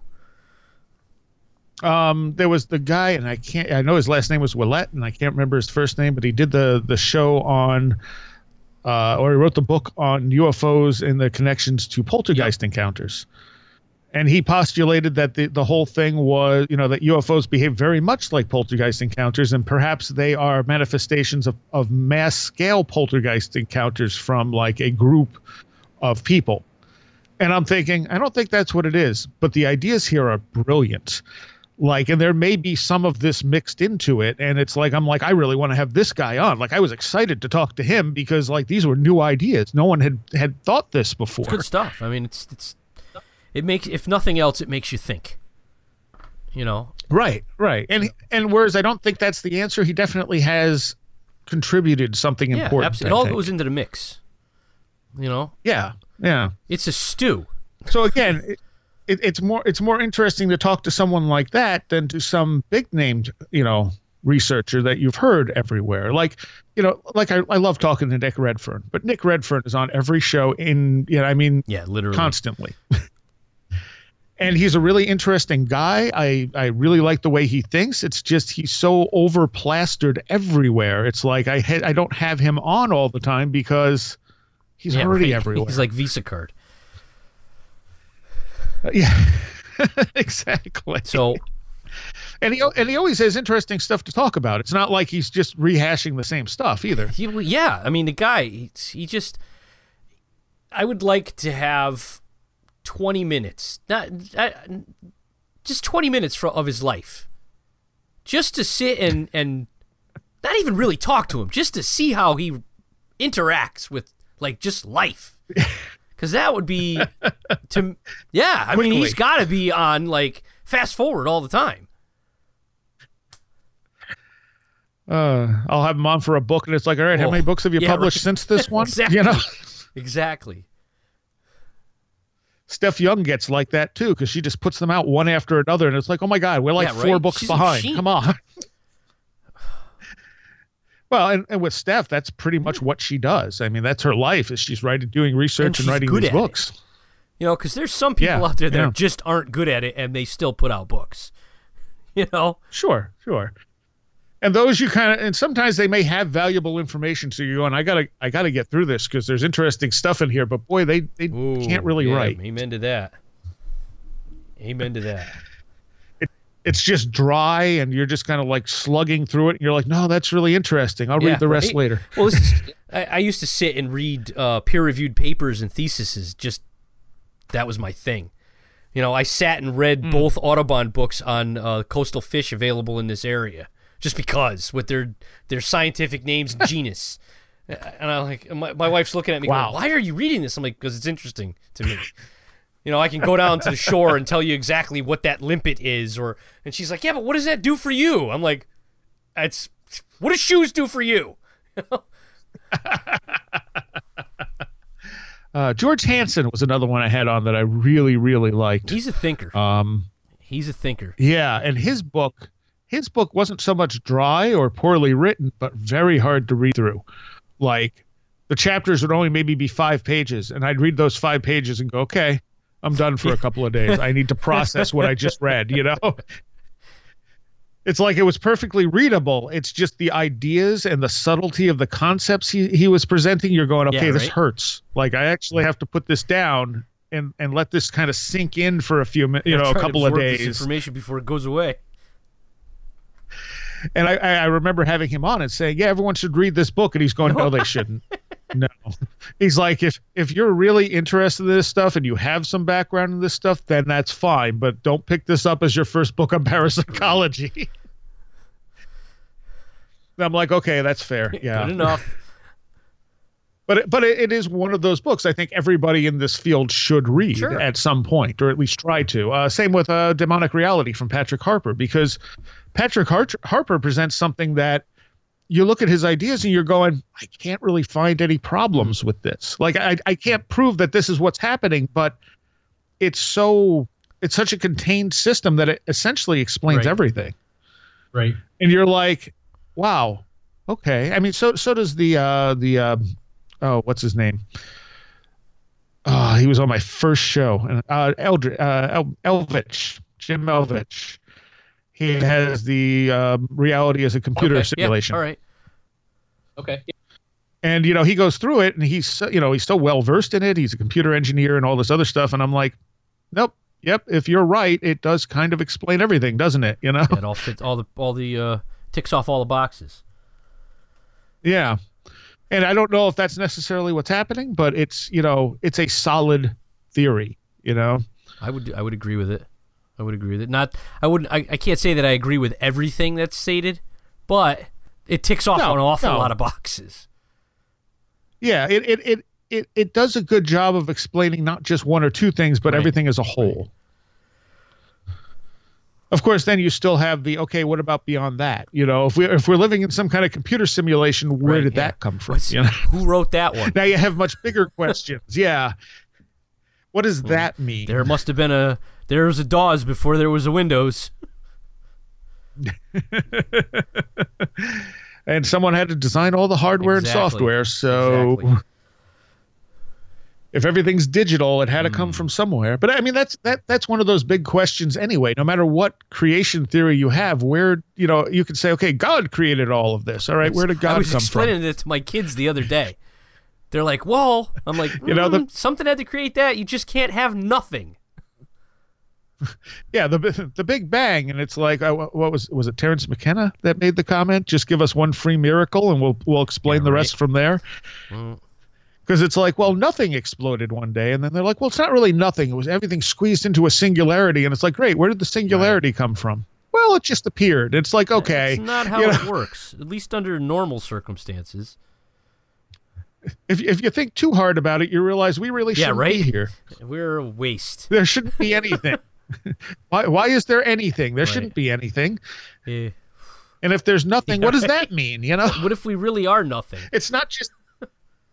But the thing is, we think nothing. We think vast space, and it's like no, there wouldn't be any space either. Just imagine looking into a glass vacuum tube. That's what it is. Only no tube and no air and no vacuum. And yet somehow we're here.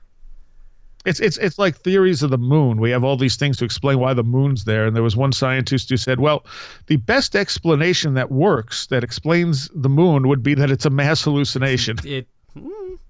Why not?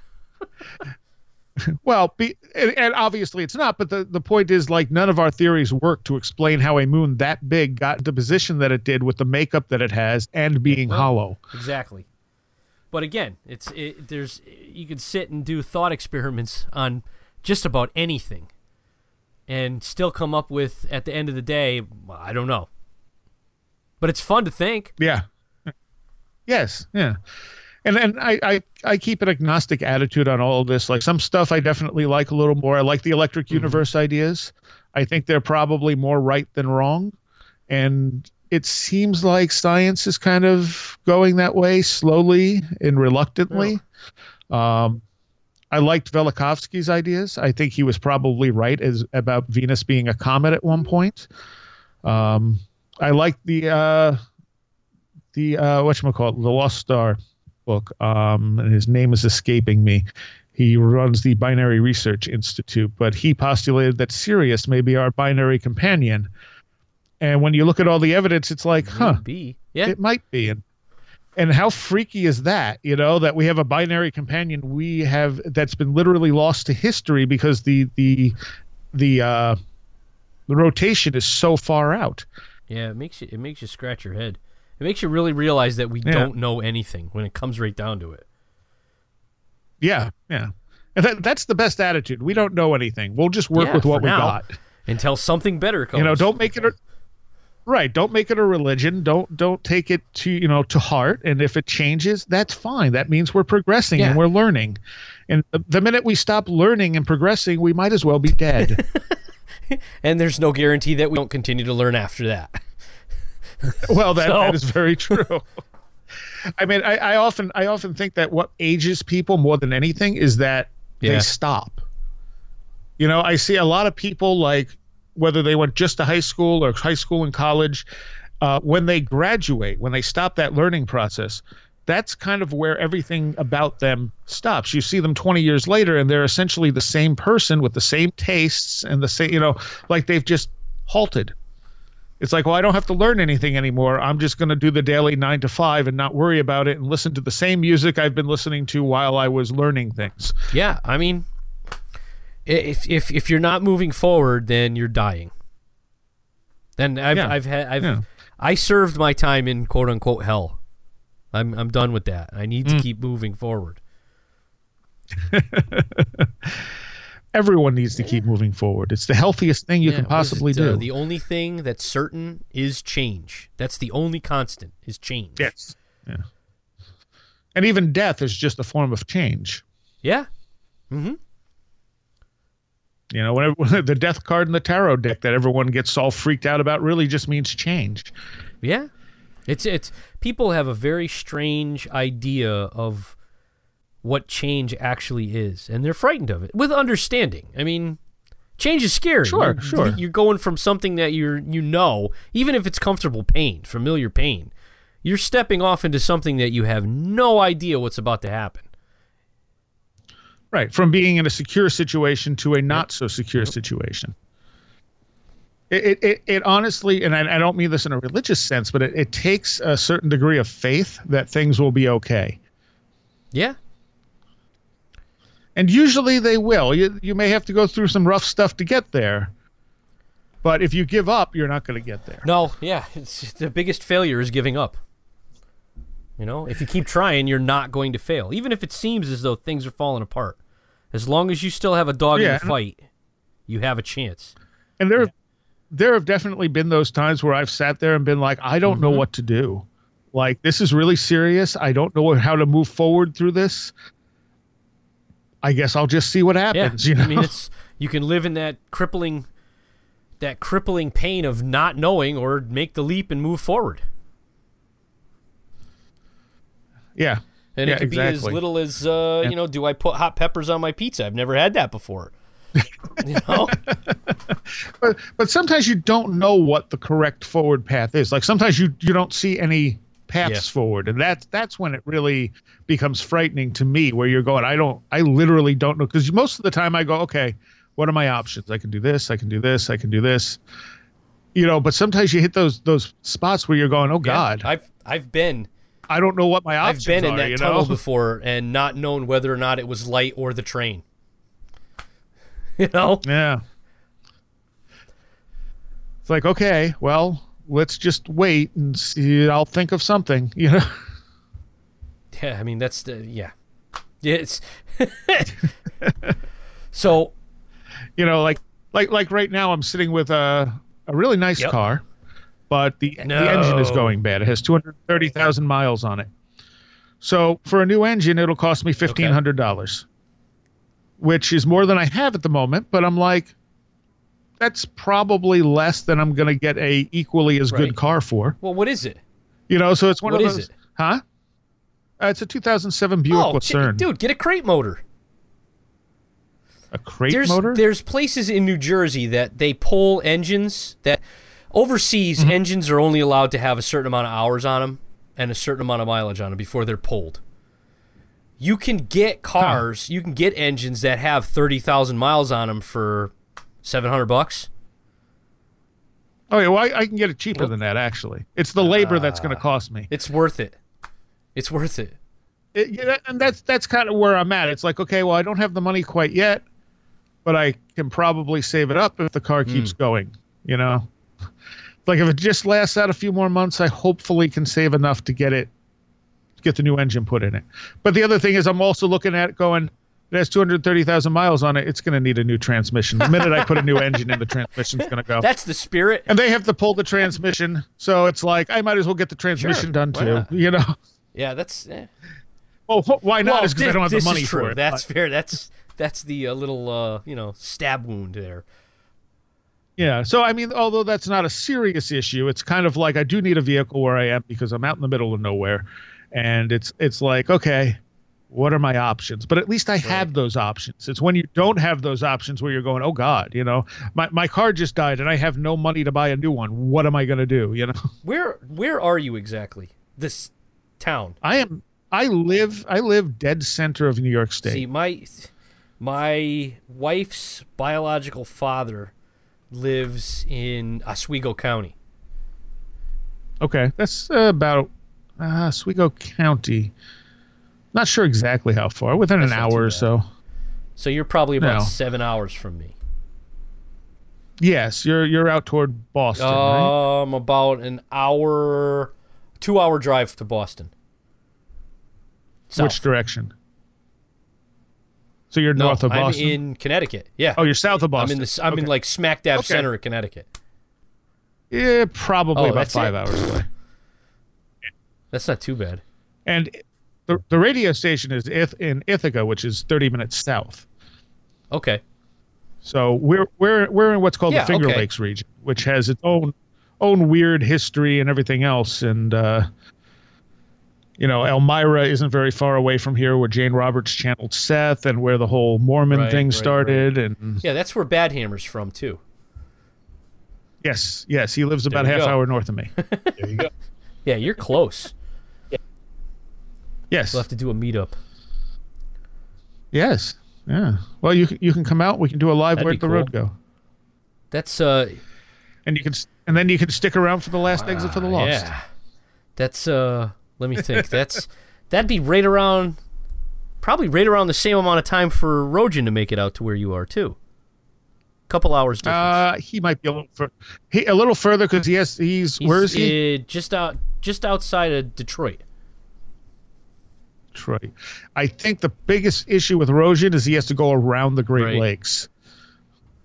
So I think because he has to drive south for a while before, and then he can drive. If he could make a straight shot across, it would probably be the same time. Because it took him 10 hours to get out here. Oh, well, that's not bad. Oh, yeah. Yeah, I think it took him like 10 hours to get out here. It's a 10-hour drive.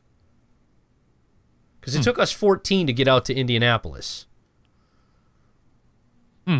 Which was, I'll never do that. Dude, that was stupid. I had an infant, a toddler, and just barely out of being a toddler in a caravan. Oh, God. Oh my God. I had my 357 under the wife's seat, though. Drove through New York, and she's like, what are you so nervous about? I'm like, well, technically, I'm not supposed to drive through New York with this. Oh. If we get pulled over, we're going to be in big trouble. Well, only if they search the car. I'm pretty sure with the shifty eyes and the craziness from having the kids there, they'd probably stop us. Dude, I was fit to be tied by the time we got out there. Oh. Man, 14 hours. That's a drive. I think the longest pretty much straight thing I've driven is closer to about 9. I've done that in my sleep. That's nothing. I tend to think anything under 2 hours is not a big deal. 3 hours, it's getting 3-4 hours, not a huge deal, but it's getting to be more of a trip. Anything over that's more significant. See, we go up to Maine. The wife's family's from Maine, and it's 6 hours to the border from our front step to Portland, and then it's another hour, a little over an hour and 15 minutes, hour and 20 minutes to where we go, Bridgeton, Maine, where her family's from. So we jump in the car on a Friday night and go, let's go up to Maine. Just, scooter up to Maine and then come back, Saturday afternoon just to hang out.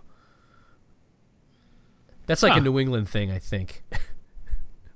So when you get up to where we stay in Maine, like you want to go and get something to eat, you're in the car for an hour. So a good place, not like a little mom and pop or a greasy spoon. If you want to go to a good place, you're driving an hour. Well, where I am, the two biggest cities are Geneva and Ithaca. They're both half an hour away. That's not too bad. No, and they're not huge cities. They're small cities. Yeah, well, Hartford's not really that big either. The biggest cities are Syracuse, Rochester, and Binghamton, and they're an hour and a half away.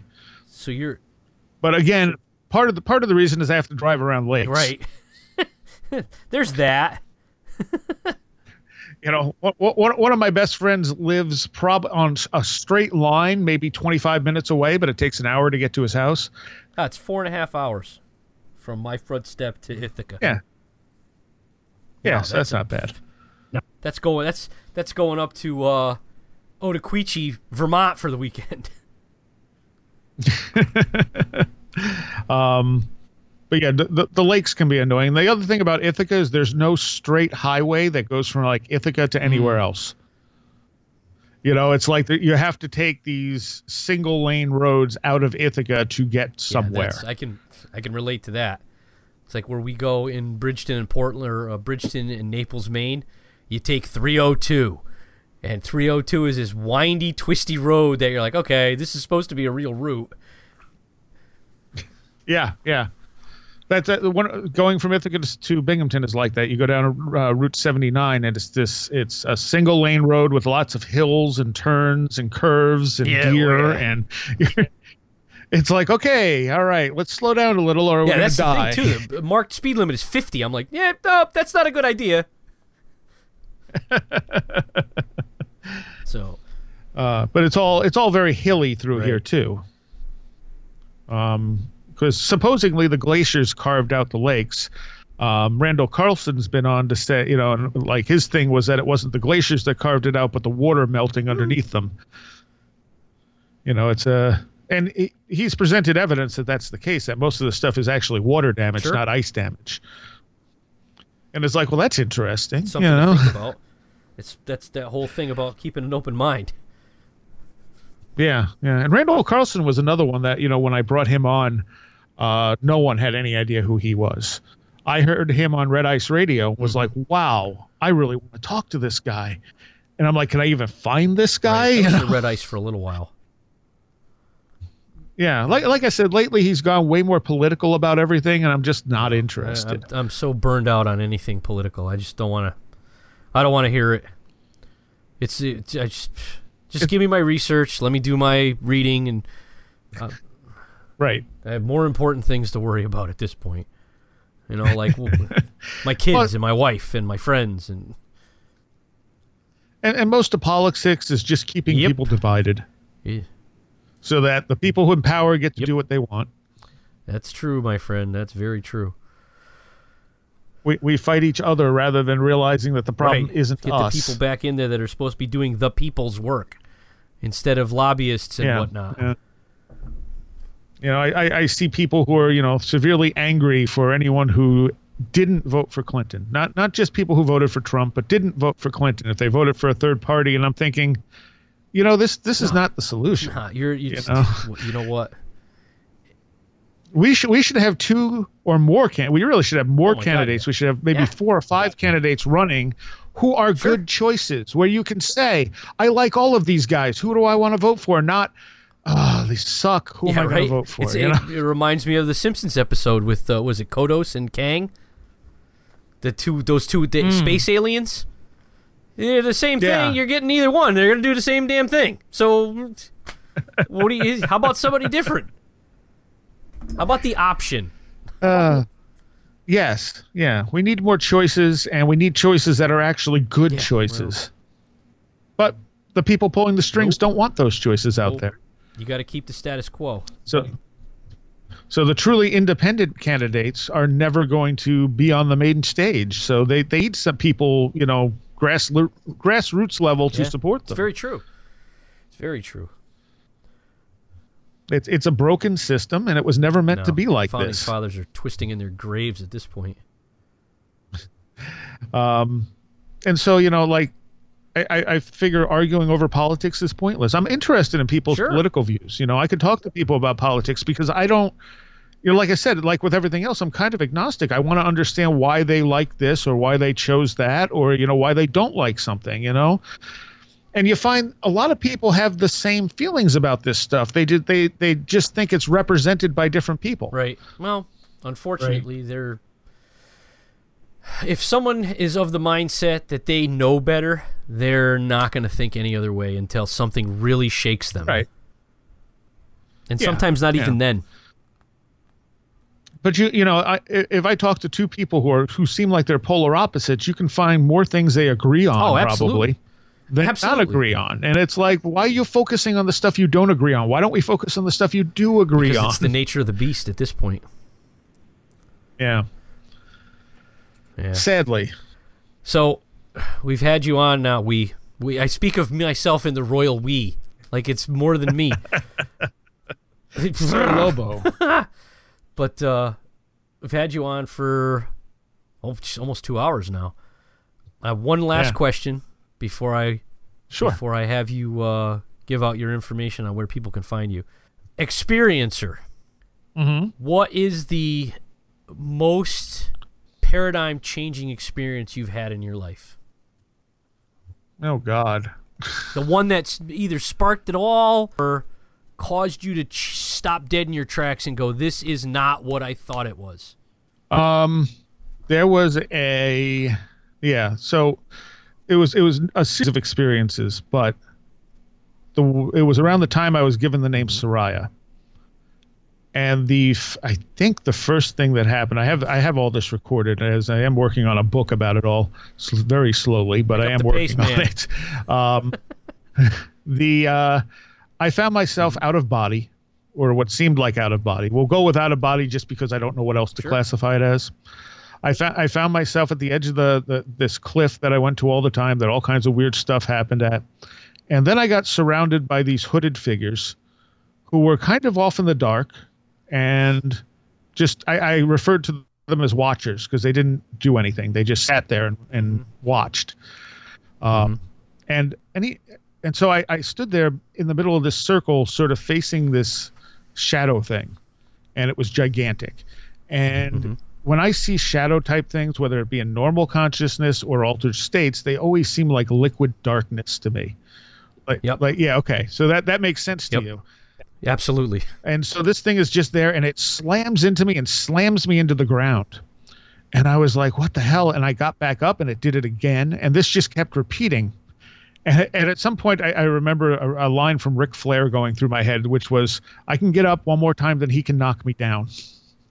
And so I get up, it knocks me down. And then I get a voice in my ear going, stay down. It's going to kill you. Mm-hmm. And then it starts sort of, not that voice, but this shadowy thing starts taunting about going after my friends. Right. And I'm like, screw that. And I get up, and it knocks me down. And every time it knocked me down, it hurt like hell. I mean, it was not just knocking me over. It was slamming me into the ground. And I would get back up, and it would do it. And finally, the thing that was telling me to stay down seemed to just grab a hold of me and pull me out of there. And it felt like going through like a tornado, like a funnel. And I woke up in my bed and literally like lifted off the bed for a moment. I snapped back so hard. And I was sore as hell and had minor bruises all over, which was weird because I don't bruise. Right. And I was like, what the hell just happened to me? And then the person who was instructing me at the time contacted me saying, what the hell did you do? Something just came after me. And I was like, well, that kind of solidifies that as not just being, in my head. But right after all this happened, a short while later, I got just these series of revelations. Like all this stuff started flowing into me of like pieces of my life that didn't make sense suddenly all connected. And I just started writing. I wrote like pages and pages of stuff. And right after this is where I was given the name Soraya, like where it was literally spoken into my head. And I was like, wow, what the hell was that? And I was like, that's supposed to be my name. I'm not using that as my name. You don't have a choice. And then slowly I started using it as my name, and it was one of the smartest things I ever did because it's really, because it's such a standout name, people remember me. Right. When people know both my names, they go, no, Soraya works way better. And it's like, okay, that's fine. Some people think it's a woman's name. No, not at all. Not even close. Really? Yeah, well, it is now. That's the funny thing. If I looked up this name when it was given to me, and I found no references to it. Now, this is pre-internet. Right. When the internet came along, I started looking up the name, found no references to it. Now, if I look up the name over the last few years, it's become a very not a common, but a more common girl's name. Really? And this happened to be in, I think, 91. And the first mentions of it you see in like 94 and 95. And I'm like, okay, so this name didn't really exist prior to being given to me. Unless you go way back. Like there's a couple of obscure references in biblical texts to men named Sariah. Right. And that's it. See, now my given name is nothing like Lobo at all. What? Yeah. And the name I was given to me, let me think, 96. So I've had this name or a variation of this name for the last 21 years.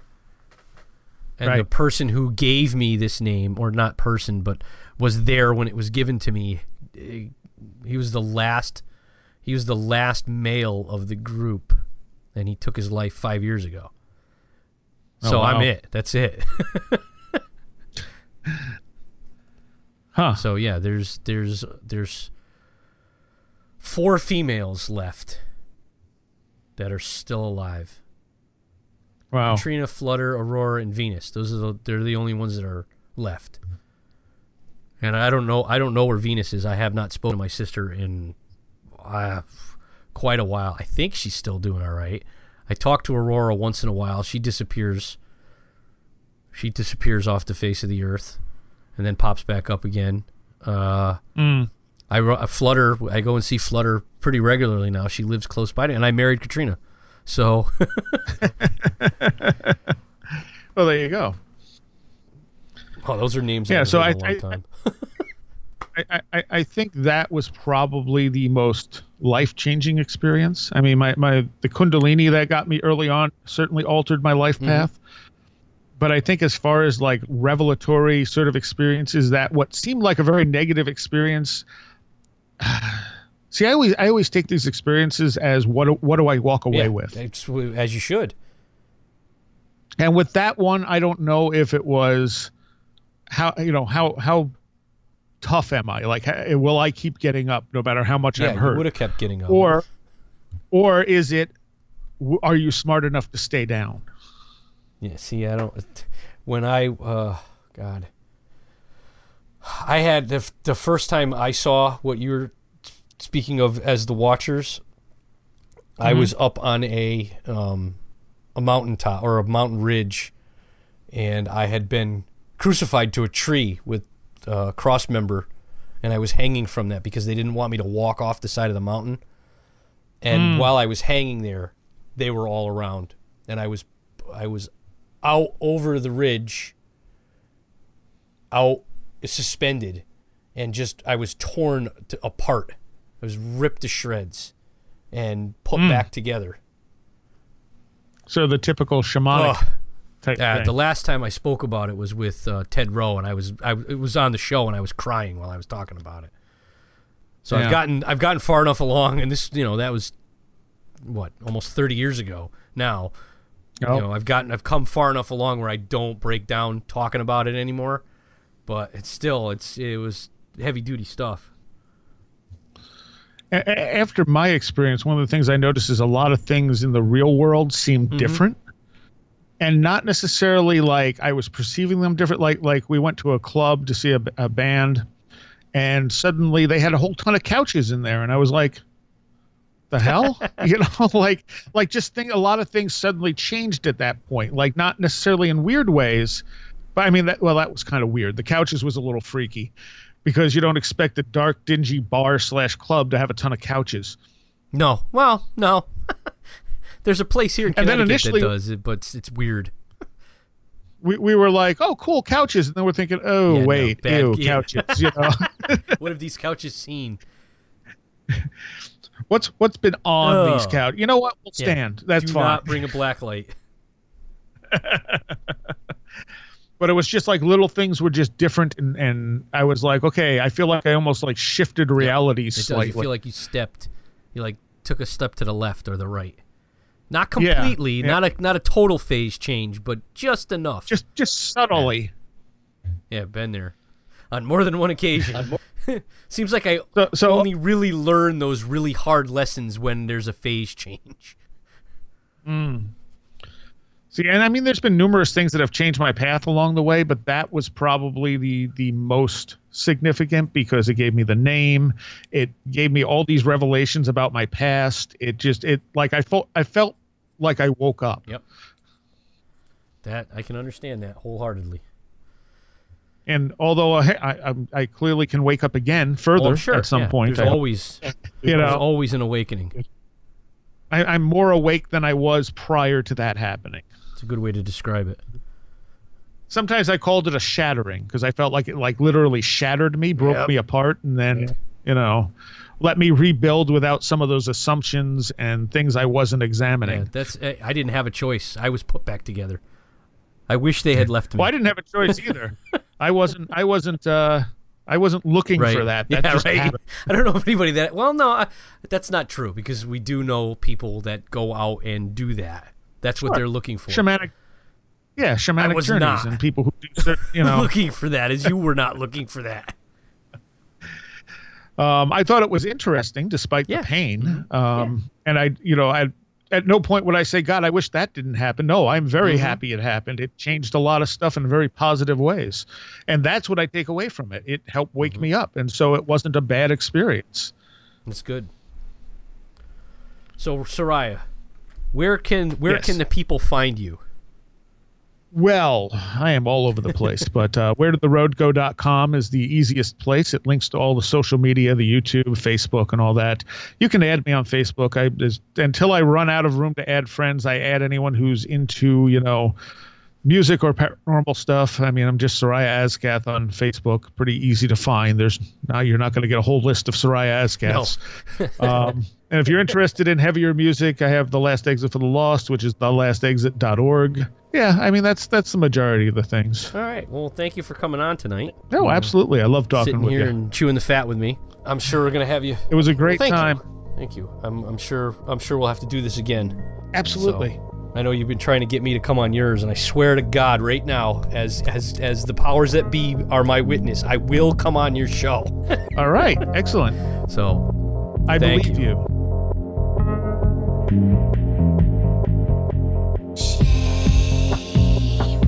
Such a shame. I think I kinda lost myself again.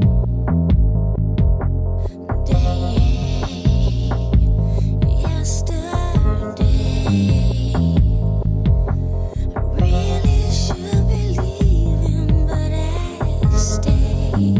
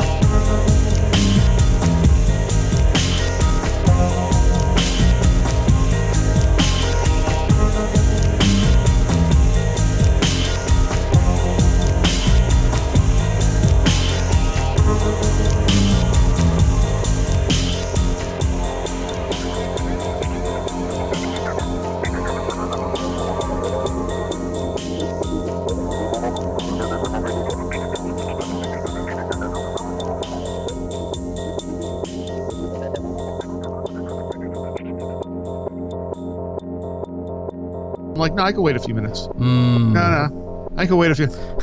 It's 6:30. I should fucking get up. Yeah, I've been there. Believe me. All right, so how are you? I can't complain. You know, living the Good. dream, man. Living the dream.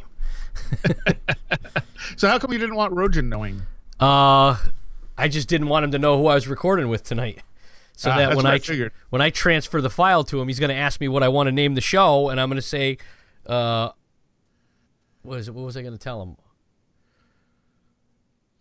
It was either going to be how did the road go or why did the road go?